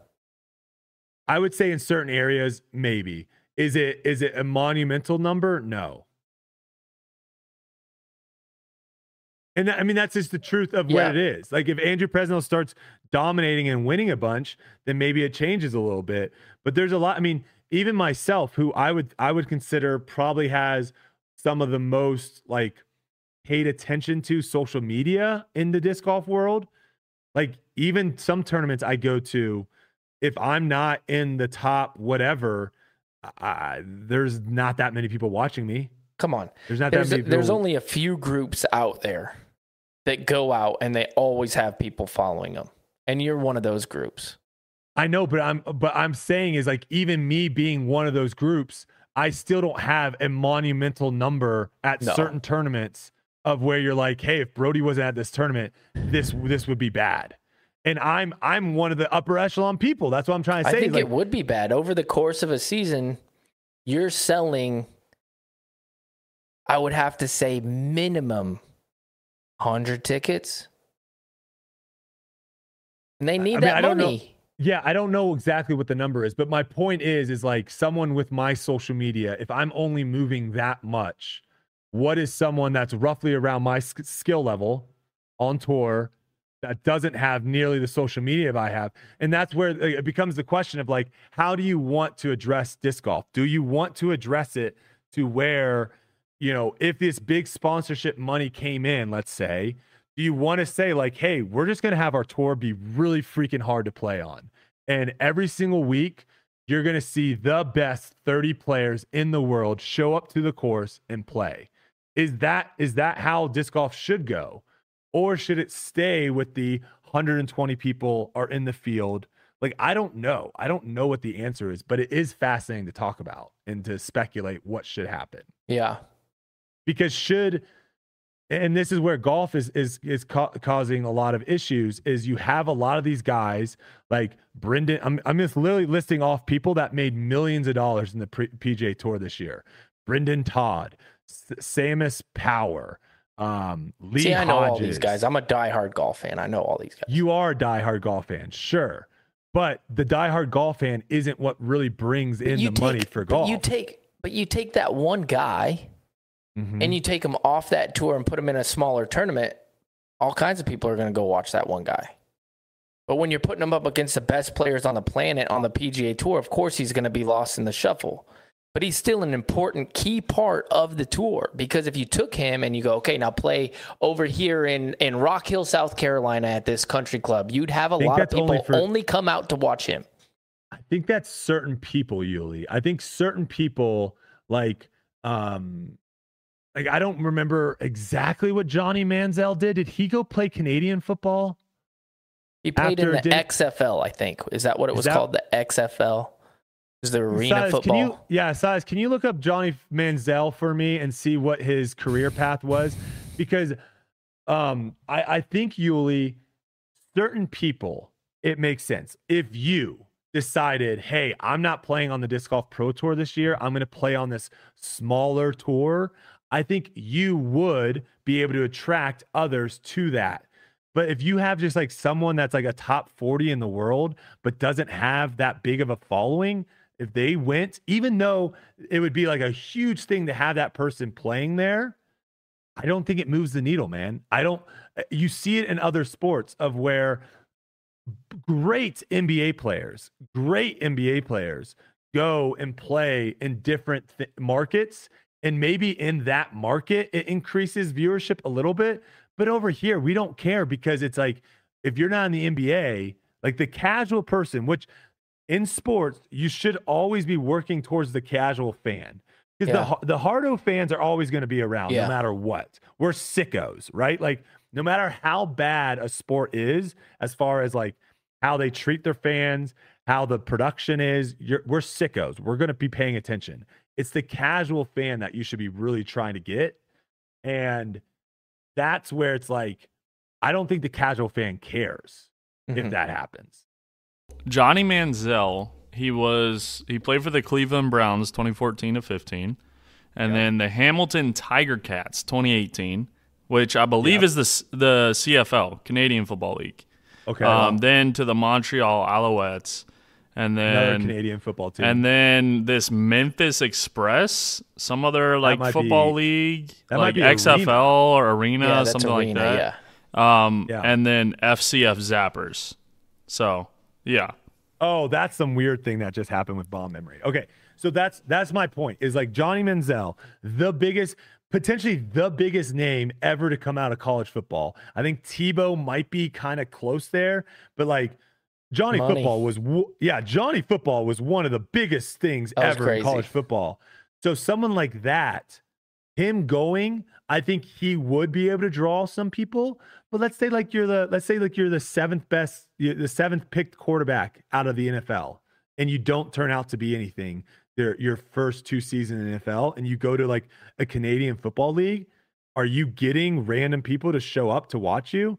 Maybe a little bit in that market to begin with, but that's not making national news. That's not really moving the needle. And that's kind of my point, is like the needle movers in disc golf and people, this is not me talking about myself, but because I don't think I should be really like, I don't think if they did decide to do a top 30, I don't think I should actually be in that top 30. Same.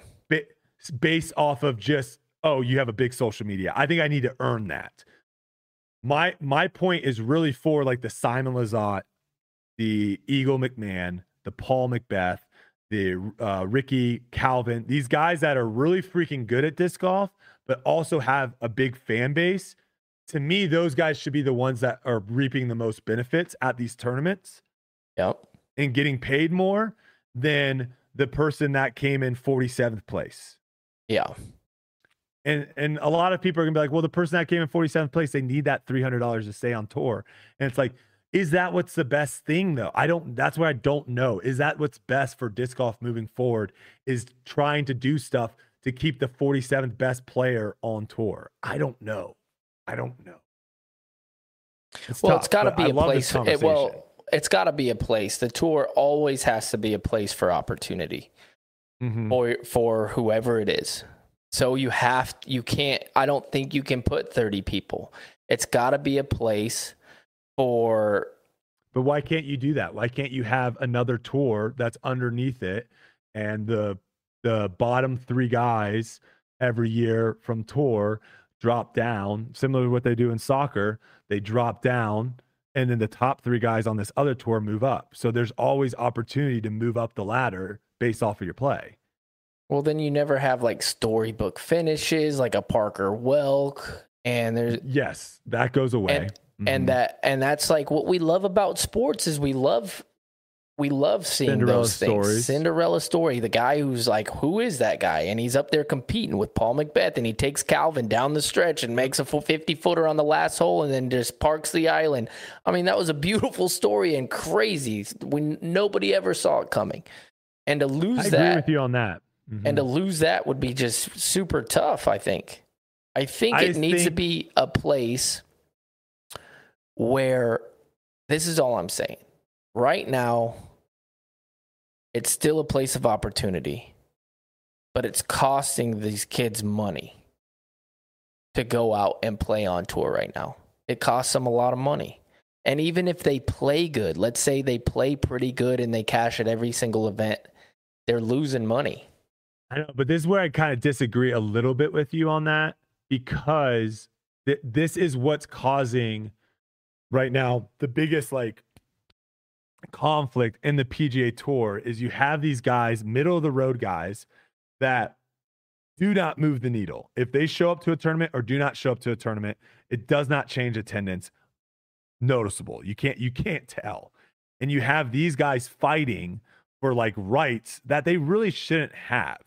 Yeah. And my whole thing is like, my skill level where I am right now on the Disc Golf Pro Tour, if I just completely deleted all my social media, didn't post ever, didn't have this podcast, didn't do anything, my value to the Disc Golf Pro Tour would be almost zero.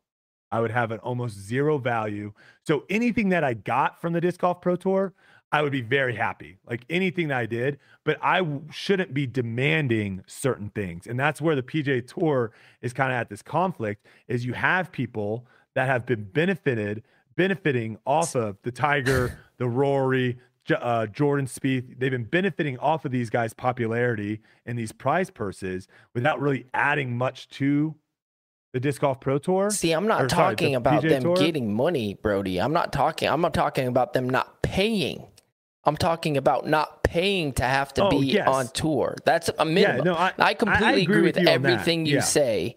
But my original question is, at what point does the player not have to pay to be on tour? Because I really feel like it's already tough. Like on the PGA Tour, the opportunity is crazy because you make one cut and you make 40 grand. You make 150 grand, one cut. And that pays for your season, right? Mm-hmm. One cut pays for your season.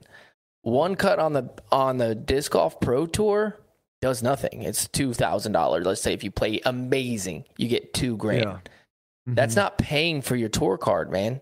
There's no opportunity there to pay for your opportunity. Really is to be able to be like, hey, I want to go to the Fly Mart and sell all my discs that I have.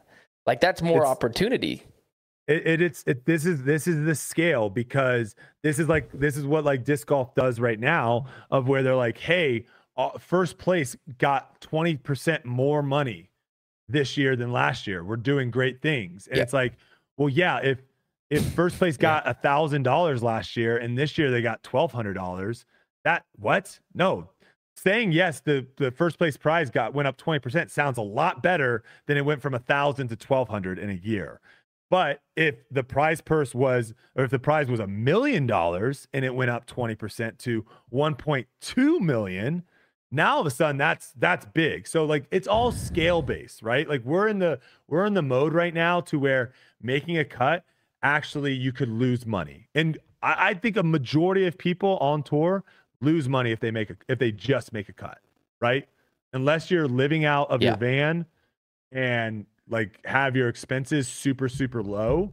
But you still paid, you have to break even. Money. Let's say you play the whole tour. In order to break even, what's the minimum you would have to do? You'd probably have to average like 20th place.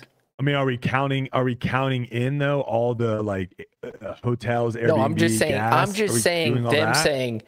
I'm saying this. Just the $6,000 that I said? Yeah. That's all I'm saying. I'm basing it off of this because I know we shouldn't have to pay. And I know that's not possible. And I'm not complaining about it. I'm saying, when do we get to the point where signing over your likeness means something? And you can piggyback off of the Paul Macbeths and stuff like other people do in other sports because that's the way that it works. Guess what? Patrick Mahomes makes everybody more money. That's the way sports works.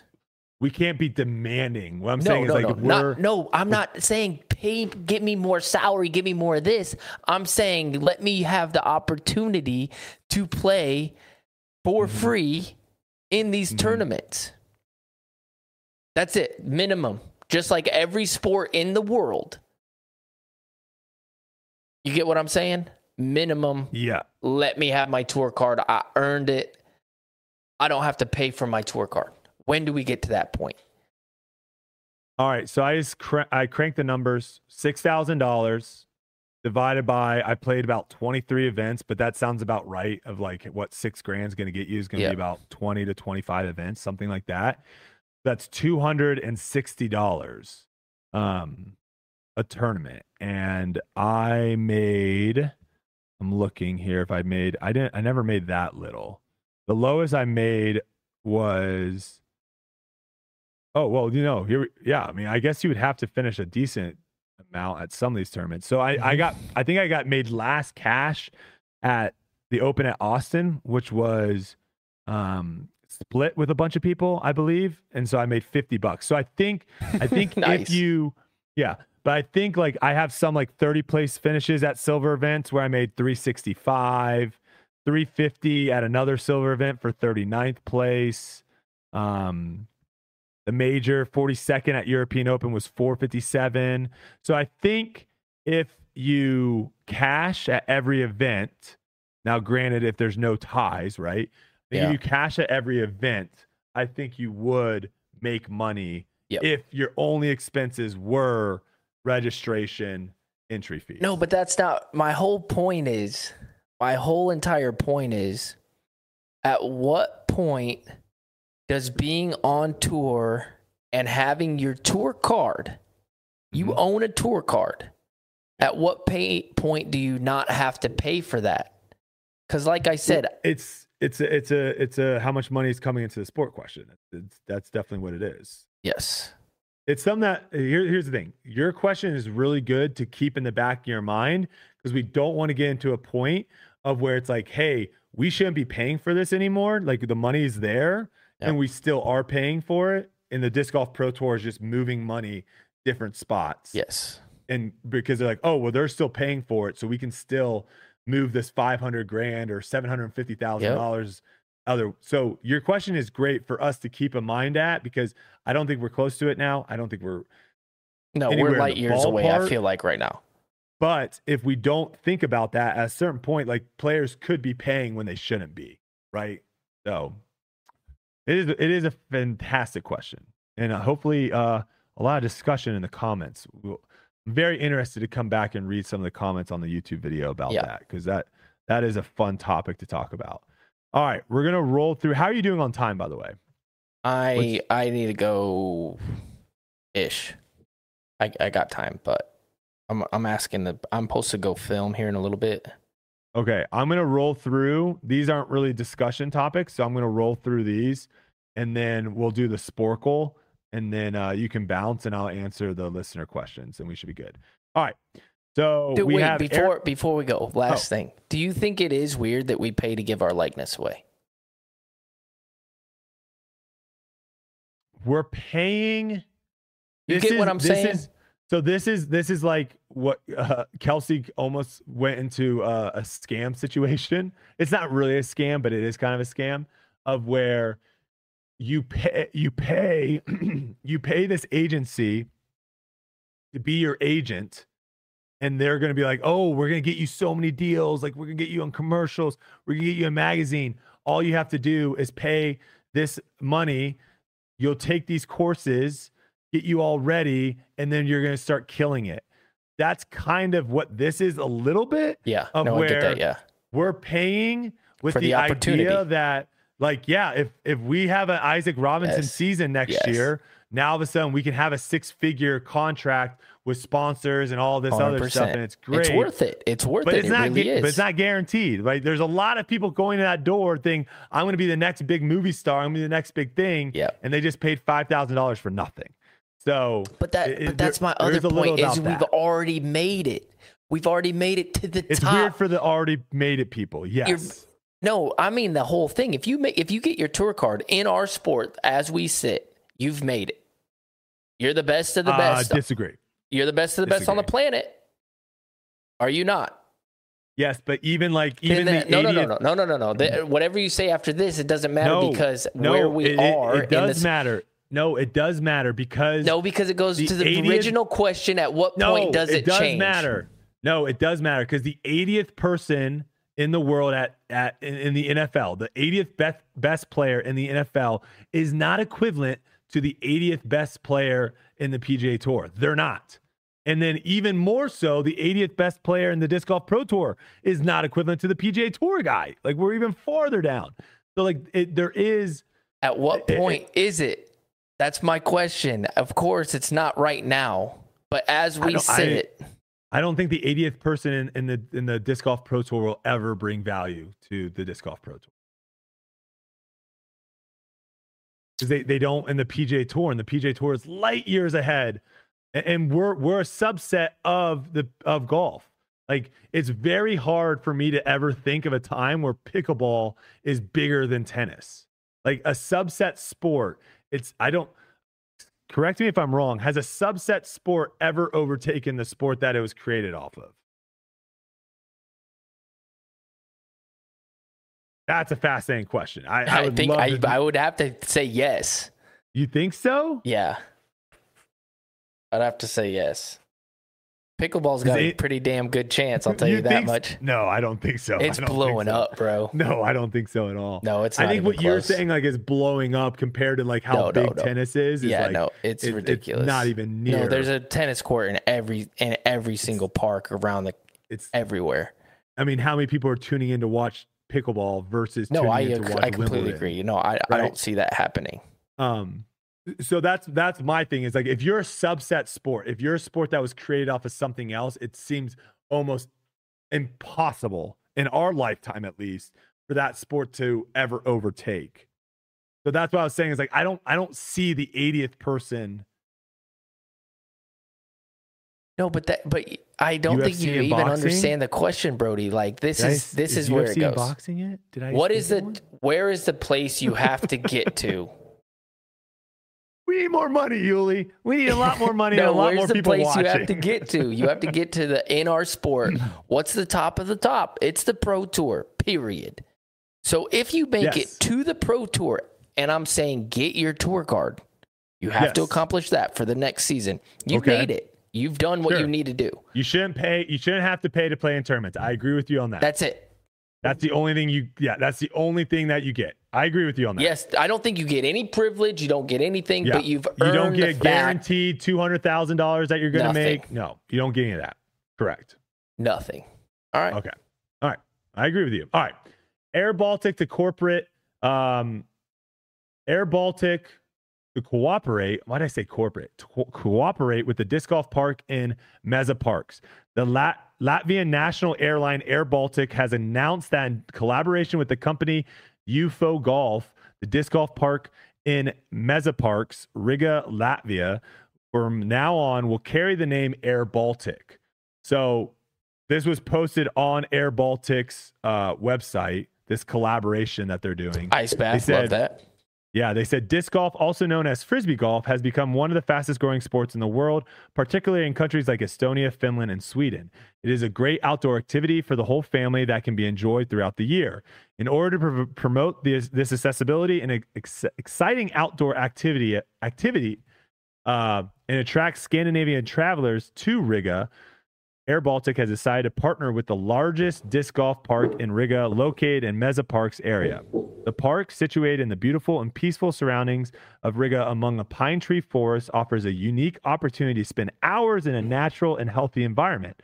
Furthermore, the presence of pine trees creates natural obstacles that add an extra layer of challenge and strategy to the game. In line with Air Baltic's ongoing commitment to its loyal customers and its goal to attract new loyalty program members, Air Baltic Club members will enjoy special privileges at this new facility. While everyone is welcome to play for a fee, Air Baltic Club members are entitled to one free game per month. Moreover, the offer includes unlimited free access for VIP and executive members, as well as Planes NFT holders. Marius Rudens, who's the head of loyalty and partnerships at Air Baltic, continued by saying, the launch of the Air Baltic Disc Golf Park reflects our dedication to offering varied and engaging experiences to our loyalty program members. Air Baltic advocates for quality and meaningful leisure time that unites. Thus, we are excited to provide a space where sports enthusiasts and families can come together and enjoy the growing popularity of disc golf. This is dope. That's so this cool. is like over here. This might not seem like that big of a story, but like this is like American Airlines saying, hey, we are now turning, let's say like Idlewild. Idlewild is no longer going to be called Idlewild Park. It's going to be called American Airlines Park.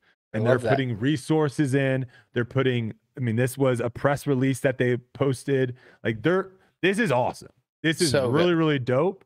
And we were just kind of talking like the end all be all is the Disc Golf Pro Tour.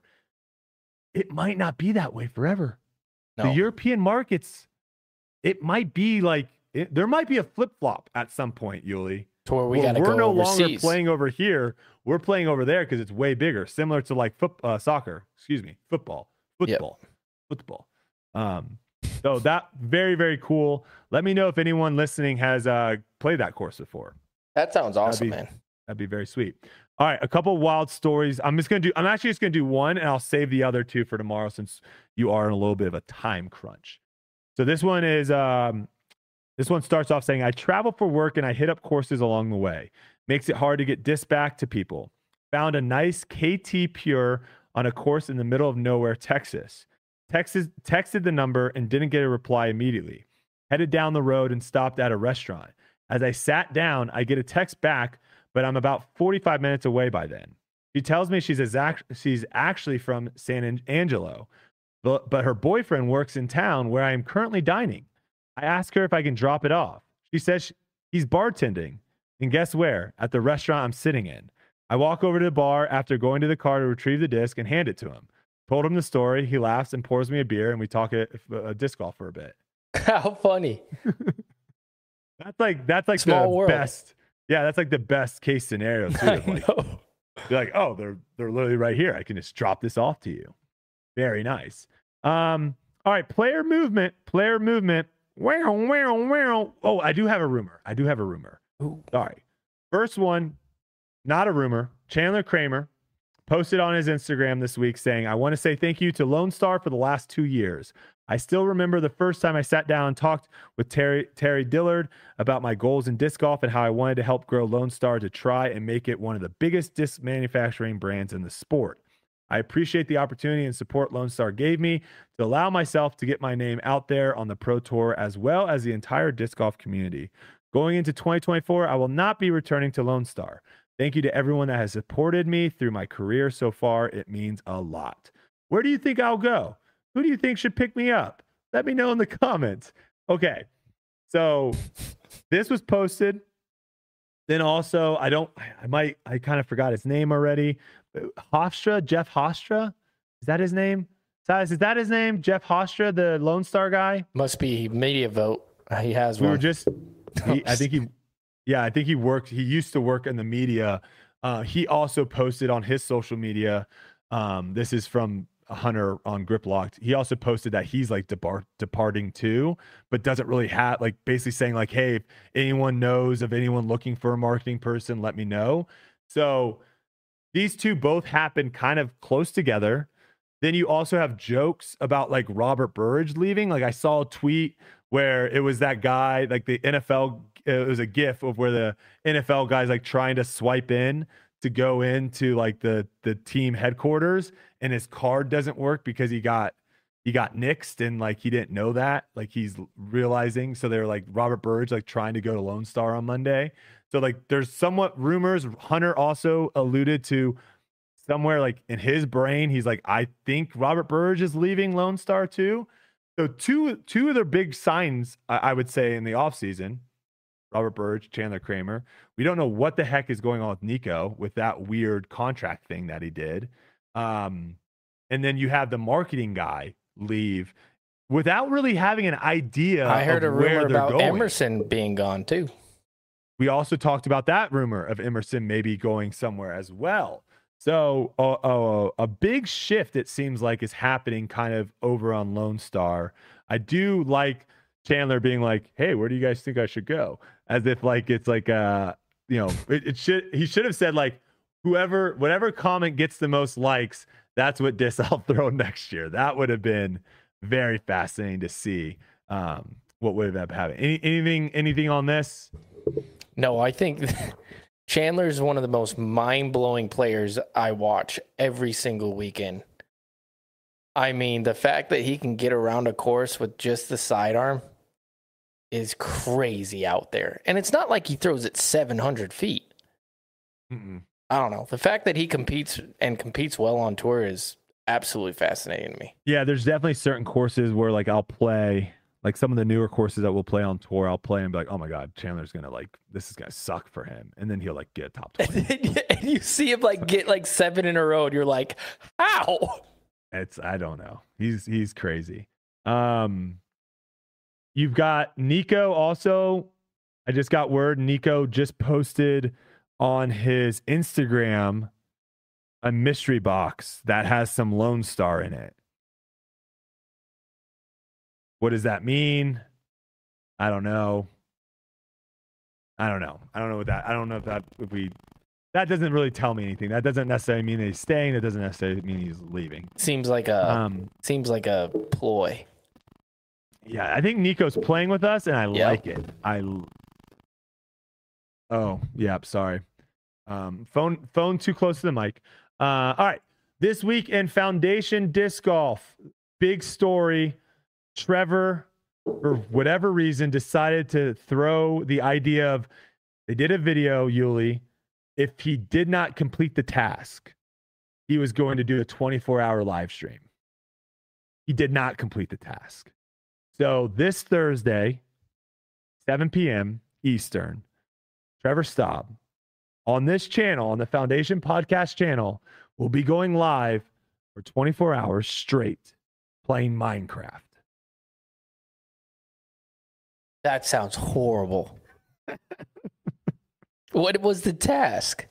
Or do you got to watch the video? It was him. It was him, Hunter, and was it Connor or was it you, Silas?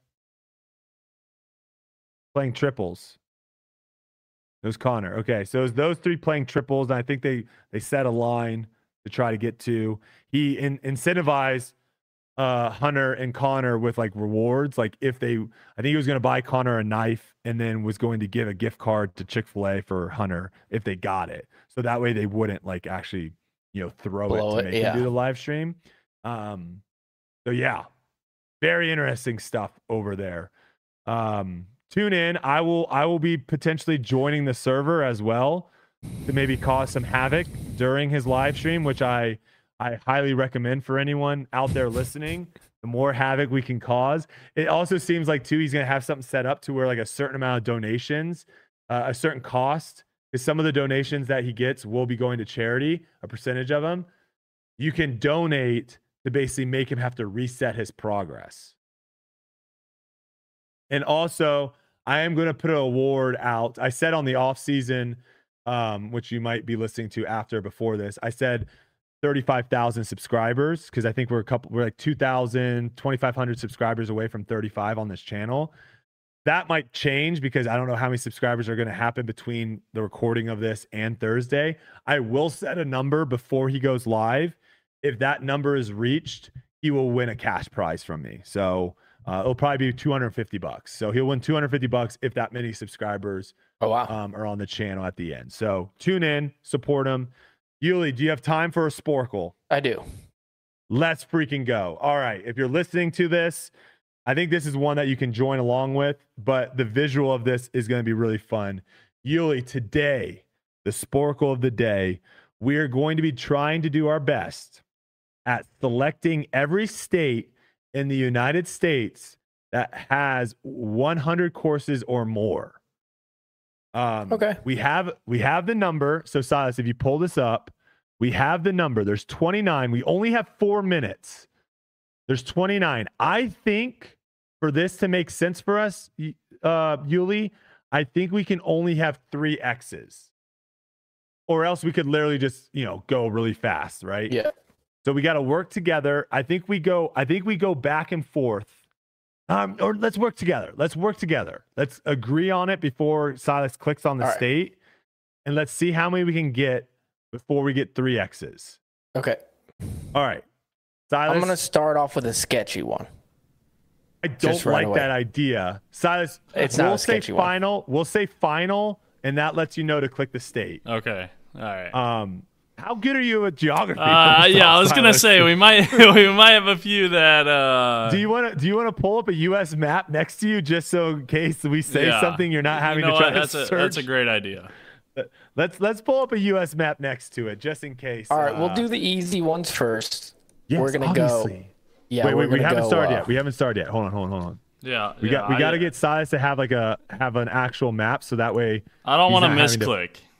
Yeah, you click if we say Wyoming and you click Nebraska, I'm gonna be pissed. Yeah. I that's fair. All right, we ready? Let us know when you're ready to go. Okay, I'm going. All right, click the play. Here we go. Play quiz. All right, timer start. Okay, Yuli, go. We're going Florida, Texas, and then Florida California. Final.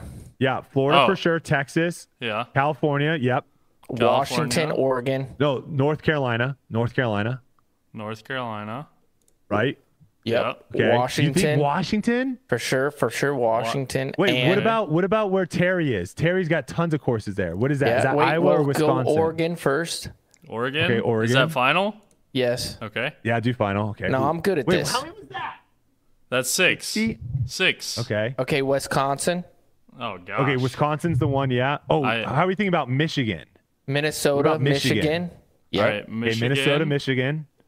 Yes. Minnesota. Should we stick in that Midwest for a little bit? Should we do like Illinois? Well, put South Carolina in there, that's for sure. Okay. South Carolina's a good one. Do we like Illinois? Well, we like Massachusetts. Ooh. Massachusetts. It's the one that looks like a boot. No. Yep. Up northeast. No, that's Virginia. It looks like a Virginia's boot good. Northeast. Hit Virginia. Hit Virginia. Okay, You're already on Virginia. Hit Virginia. Okay, northeast. Looks like a boot. Keep going up. Oh, this out one. Of time because of him. No! Yeah. Oh my gosh. Silence, you have a U.S. map next to you. I know. It's the boot. That doesn't count. We would never select Vermont. This one. That doesn't count. No, okay, that one's wrong. Not That Massachusetts. was an X anyways. Okay, we have one X. Let's go Midwest. Let's go Illinois. Right. Yep. Okay. Illinois. Let's go Iowa. Ohio. I like Ohio more than Indiana. Ohio. Okay. Right? Yeah, Indiana. Indiana. We got 2 minutes. Yeah, just Indiana. Give us Indiana. I think we go all Midwest right now. Indiana. Yep. There's so many courses. All right, do we go Iowa? I think we go Iowa. Iowa for sure. Okay. What about Kansas? Yes. They have important. Yes. They have all those courses. Kansas. Emporia yes, at Kansas. Hit it. Kansas. Yeah. Okay. Arizona. That's a tough one, but I wanted. No! I didn't like Arizona. So close. Let's do like Tennessee. Tennessee. Oh yeah, Tennessee. Chris Dickerson plays all those wooded courses in yeah, Tennessee. Tennessee. Yeah, so many wooded courses. Missouri, do we play? Yes, for Missouri, sure. yep. Do Missouri. Okay. 8 left. Gosh. Alabama. Alabama? I like Georgia more, but Georgia. Hit Georgia. Georgia? Do Georgia. See what the number is, Georgia. 173? Alabama? You like Bama? Bama. Okay, All go right. Bama. Yeah, there we go. All right, honestly, I think we go Oklahoma. 6 left. It's just north of Texas. Oklahoma. You've got Hit it, those guys playing so many courses up there. Boom. Oh no. Just give us Louisiana. New York. Louisiana. No! I don't think there's any courses New in York? New York. No chance. Really? No courses up there. Yeah, there's no courses up there. Go ahead and click it. Did we already? Hey! 3 You already left. hit 3. All right, let's just try to get it. I mean, I guess go Pennsylvania. Yes, for sure. Pennsylvania. That's good. Pennsylvania. It's big. Yeah. Oh, yeah. I guess just go like Kentucky, West Yeah, Virginia, that's might as easy. well. West Virginia in that- for sure. Kentucky for In sure. that spot. Oh, West Virginia. Oh, West Virginia was no. Okay, Nope. which ones were it? Colorado, Idaho, Nebraska. Arkansas. Mississippi. Which one has the least? Were you able to see that or no? I guess you have to Probably select it to Dakotas. see it. Probably Vermont, the freaking one that Vermont. Silas clicked thinking it was Yeah. Massachusetts. Hey, that was a misclick. What about that was a Maine? misclick. I was curious about Maine. You could just here, replay it and click Maine. It's so Yeah. tiny. Just see. Maine might be super low, but I think like the Dakotas probably will have. See, it's not that low. Maine, New Hampshire, 89. You like- 48. Go out in like the Dakotas. Go out 6 in the- Rhode Island. That's tough. That's the lowest. Hawaii, Dakotas might probably. have. Dude, no, Hawaii? Hawaii's got a lot. Hawaii's got 40. I bet. 15. That's not accurate. See, this isn't an accurate thing because I know for a fact Arizona has more Arizona's than over 100. 100. I live there. You were. I That's know. That's bull. why when you said it, I was like, you better hope that's more. No, that's this might not, be a little that's bit not old. right. Yeah, Yeah, that's this not might right. be a little bit old. I guarantee this might it. But you got to remember too, like disc golf is blossoming right now. So like if this is a year old, it could be easily off like Yeah. 5 for sure. But all right. Damn, we blew it. I feel like we did decent. Okay, it's last. It says it's updated. Last updated 10/1/2022. So Yeah, so October that makes 1st, sense. 2022. That makes sense. So Yuli, you're probably right with Arizona right now. Probably has over. We should have. You know what we should have done? We should have looked at what the year was. This was. Well, made. I That's my remember fault. We recently, should have the done reason that. I know that is because somebody had mentioned it like, hey, Arizona just passed 100 courses or whatever. That's a big deal. Yeah, that's a big milestone. So, all right. In the future of Sporkles, Silas, remind me. We got to look at when the Sporkle was created. Yeah. That is important. But Yuli, you can bounce, brother. We'll finish it out. I know you got lessons and all that jazz. Yep. And hey, I think you had one stretch there where you looked like a little bit of a potato. But outside of that, Silas, I think this worked.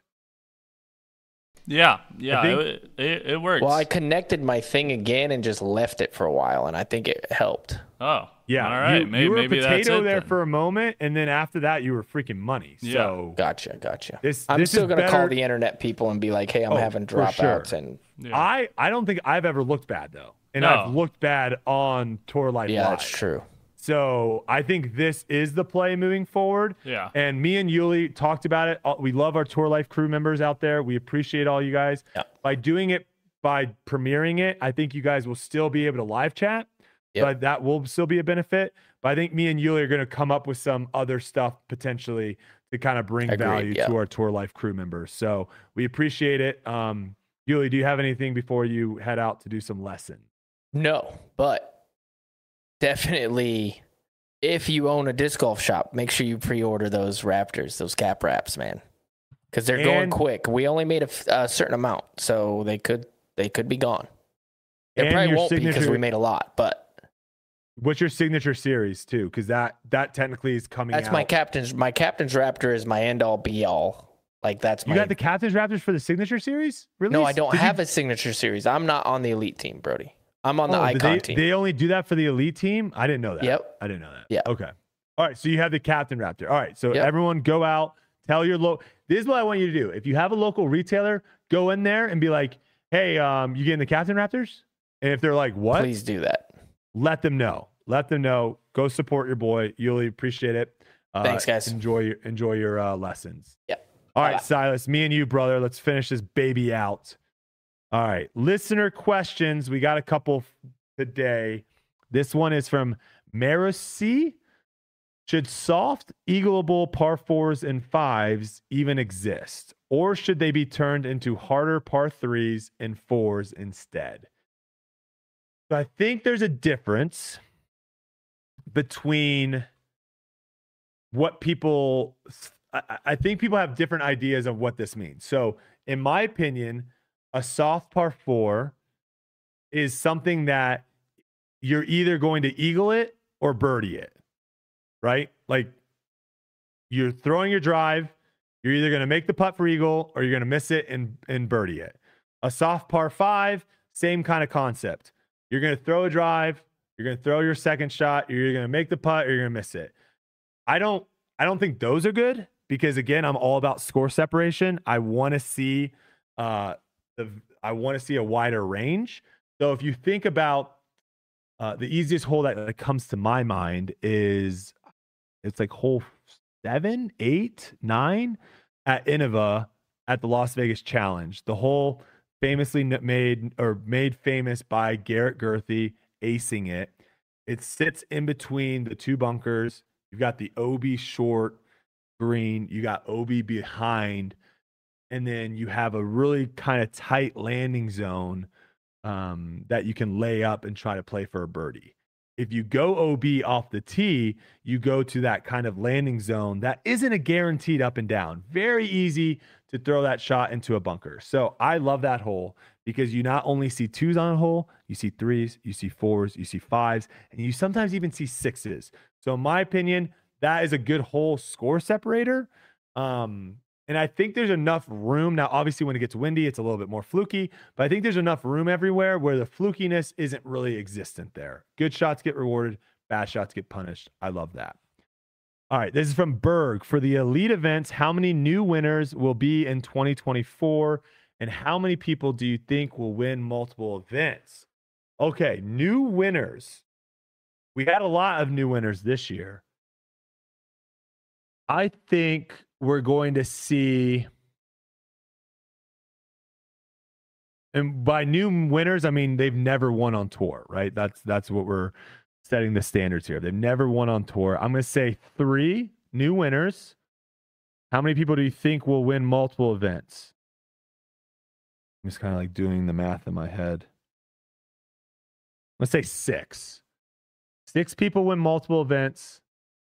3 new winners. Let's see how close at the end of the year. You can let me know. You guys can timestamp this or someone take this clip, save it for the end of the year and see how close I got. All right. The Locust, the Lurker. Discussion. When playing doubles with an odd number. Size, I might need your help with this too because I'm not super familiar with this.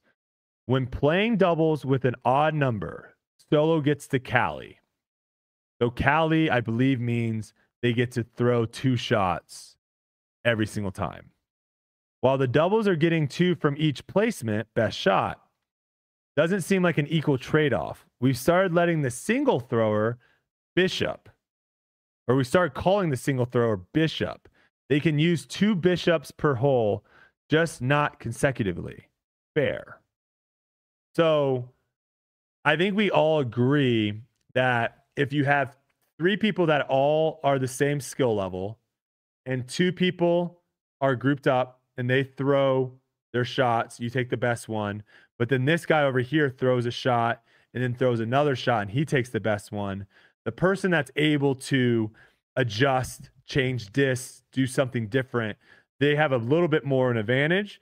So what this is saying is like you get to pick throughout a hole when you want to use that advantage.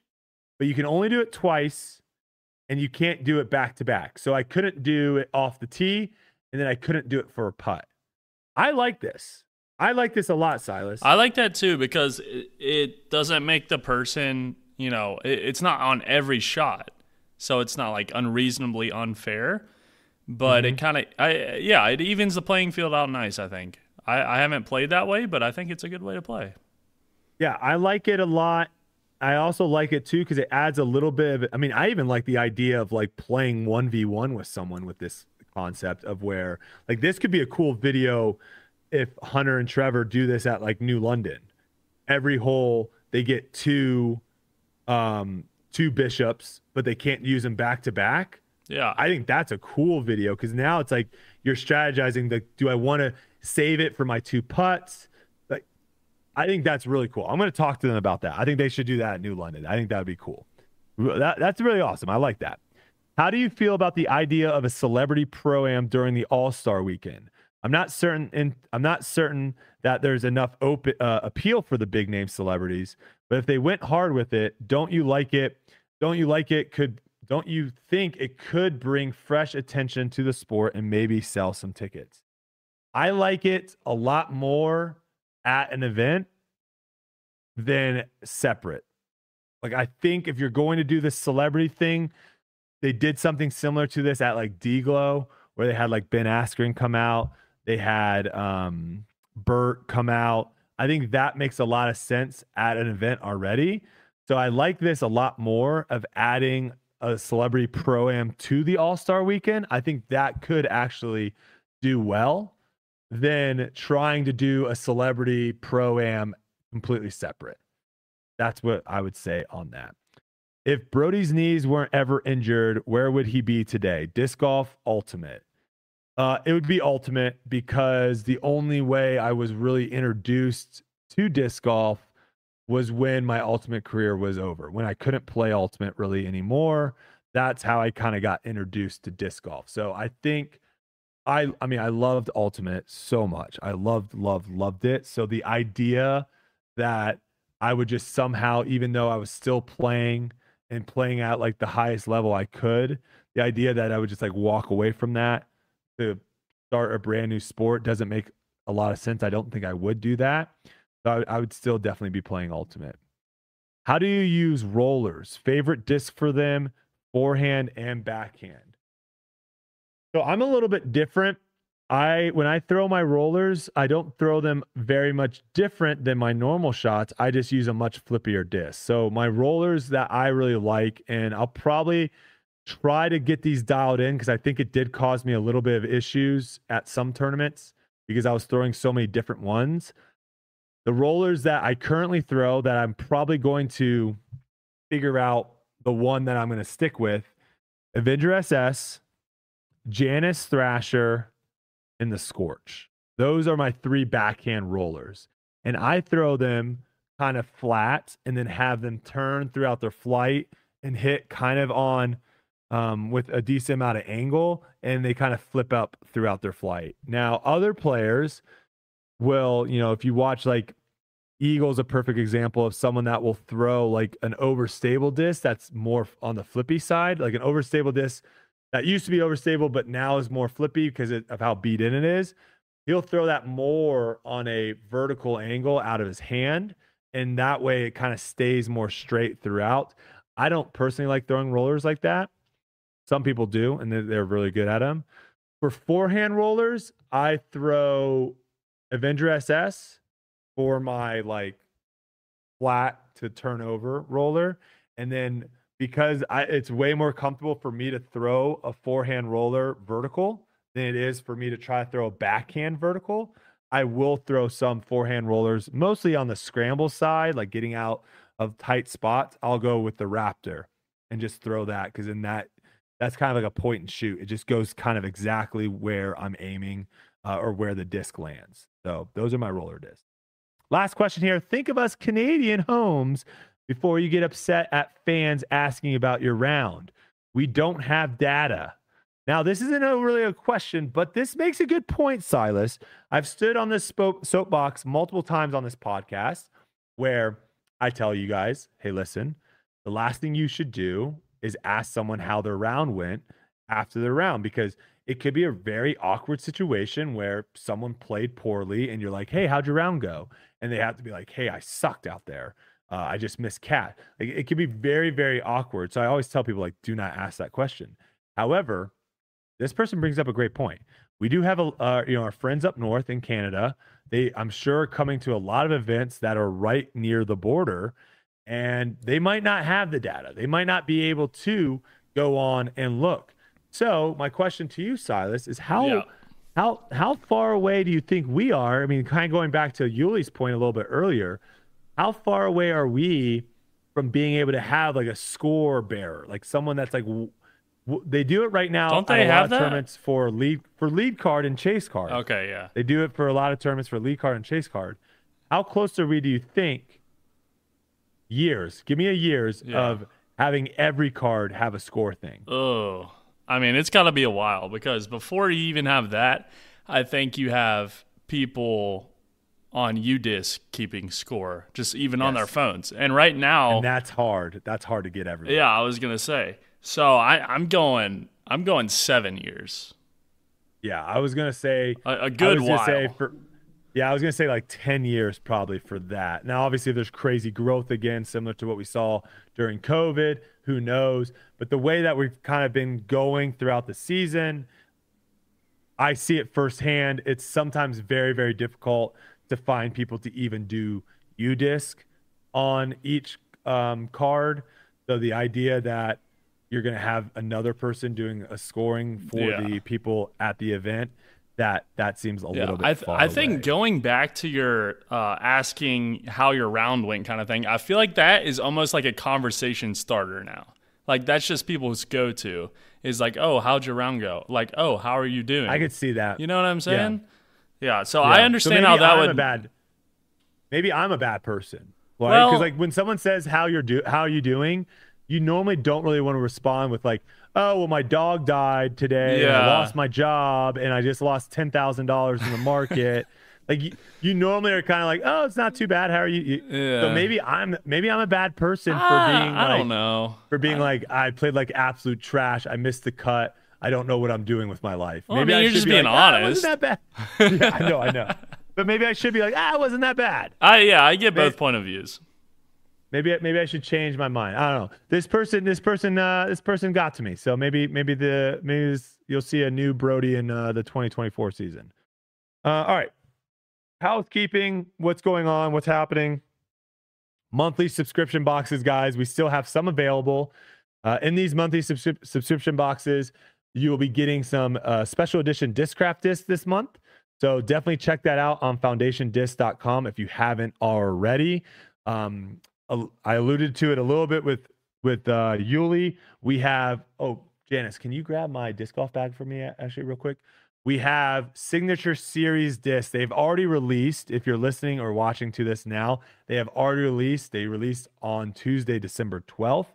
You can go to brodiesmith.discraft.com, or you can go to like the Discraft player page. This is what I'm talking about for the Signature Series. For our audio listeners, I got the ESP Buzz. It's got my Dark Horse logo at the bottom. It's got my signature at the top. These are kind of like an additional pieces. I know there was some confusion with the name. Like, are these replacing Tour Series discs? This was like an additional thing that Discraft is doing for their players, I guess, leading into Christmas and the New Year. This is additional. This is not taking over Tour Series. This is like an additional thing moving forward. So those are available, and we still have the double stamp. Some of the colors are already gone, but we still have double stamped Get Freakies, which I don't know. Have I showed? I don't know if I showed you these in person. Some of these color combinations are absolutely filthy. This one might go in the bag. The black on black with the white undertones there. These turned out really sweet. So, and they're overstable Get Freaky. So if you're looking for anything, go check out brodiesmith.discraft.com. Go check out the subscription boxes that we have on foundationdisc.com. Make sure you're tuning in, or at least pop in and say what's up on Thursday night or all day Friday when Trevor's doing his 24-hour live stream. Tour Life crew, we're going to reach out to you guys. I think I'm going to do a live stream this week. So be on the lookout for details on that on the community page, or if you're on our Discord, I'll give you details on when that's happening. I think I'm going to do a live stream and do a little Q&A and maybe try to figure out some things moving forward on maybe bringing a little bit more value to the Tour Life crew. Update on Spotify and Apple Podcasts. Spotify has just crossed 800. We're at 801 reviews on Spotify. Shout out to all of our Spotify listeners. We're at 209 reviews on Apple. Shout out to our Apple listeners. We appreciate each and every one of you. Our 5K Instagram giveaway. What are we at right now on Instagram, Silas? Can you pull that up real quick on how many followers we have on Instagram? We are getting closer and closer to 5,000. If you're listening and you have not yet followed the Instagram, you're going to want to do that soon because we are getting closer and closer to 5,000. Once we hit 5,000, I will be giving away those 2 discs that we just showed for those listening. That is a Jawbreaker Crystal Raptor with the Yuli logo, and you've got the double OG Dark Horse logo on a Nuke. So those 2 will be giving away. Yeah. Do you got the numbers, Silas? Yeah, we're at 4,338. 4,338. We're getting closer and closer, and we appreciate everyone that's following all of us on our socials. I think our social team right now, Silas is killing it. We got David, we got Grant, we got all of our social people killing it with the clips and everything. So if you're not following us on Instagram, Twitter, TikTok, Facebook, definitely do that, because some of these clips that are coming out are pretty freaking hilarious that they're whipping up. So I always enjoy watching those, and hopefully you guys do as well. I think that's it. Hopefully this turned out better for everyone. Again, this is not going to impact you if you're listening. This probably had zero impact. It's probably like, oh, this was the same old. But if you're watching this on YouTube, which a lot of you do, hopefully this was a better experience. Hopefully we didn't look like potatoes. Hopefully we sounded crispy. And if so, we're going to potentially do this more in the future, so that way it's better for everyone involved. Other than that, I've got nothing. I'll see you guys next week. Have a good one.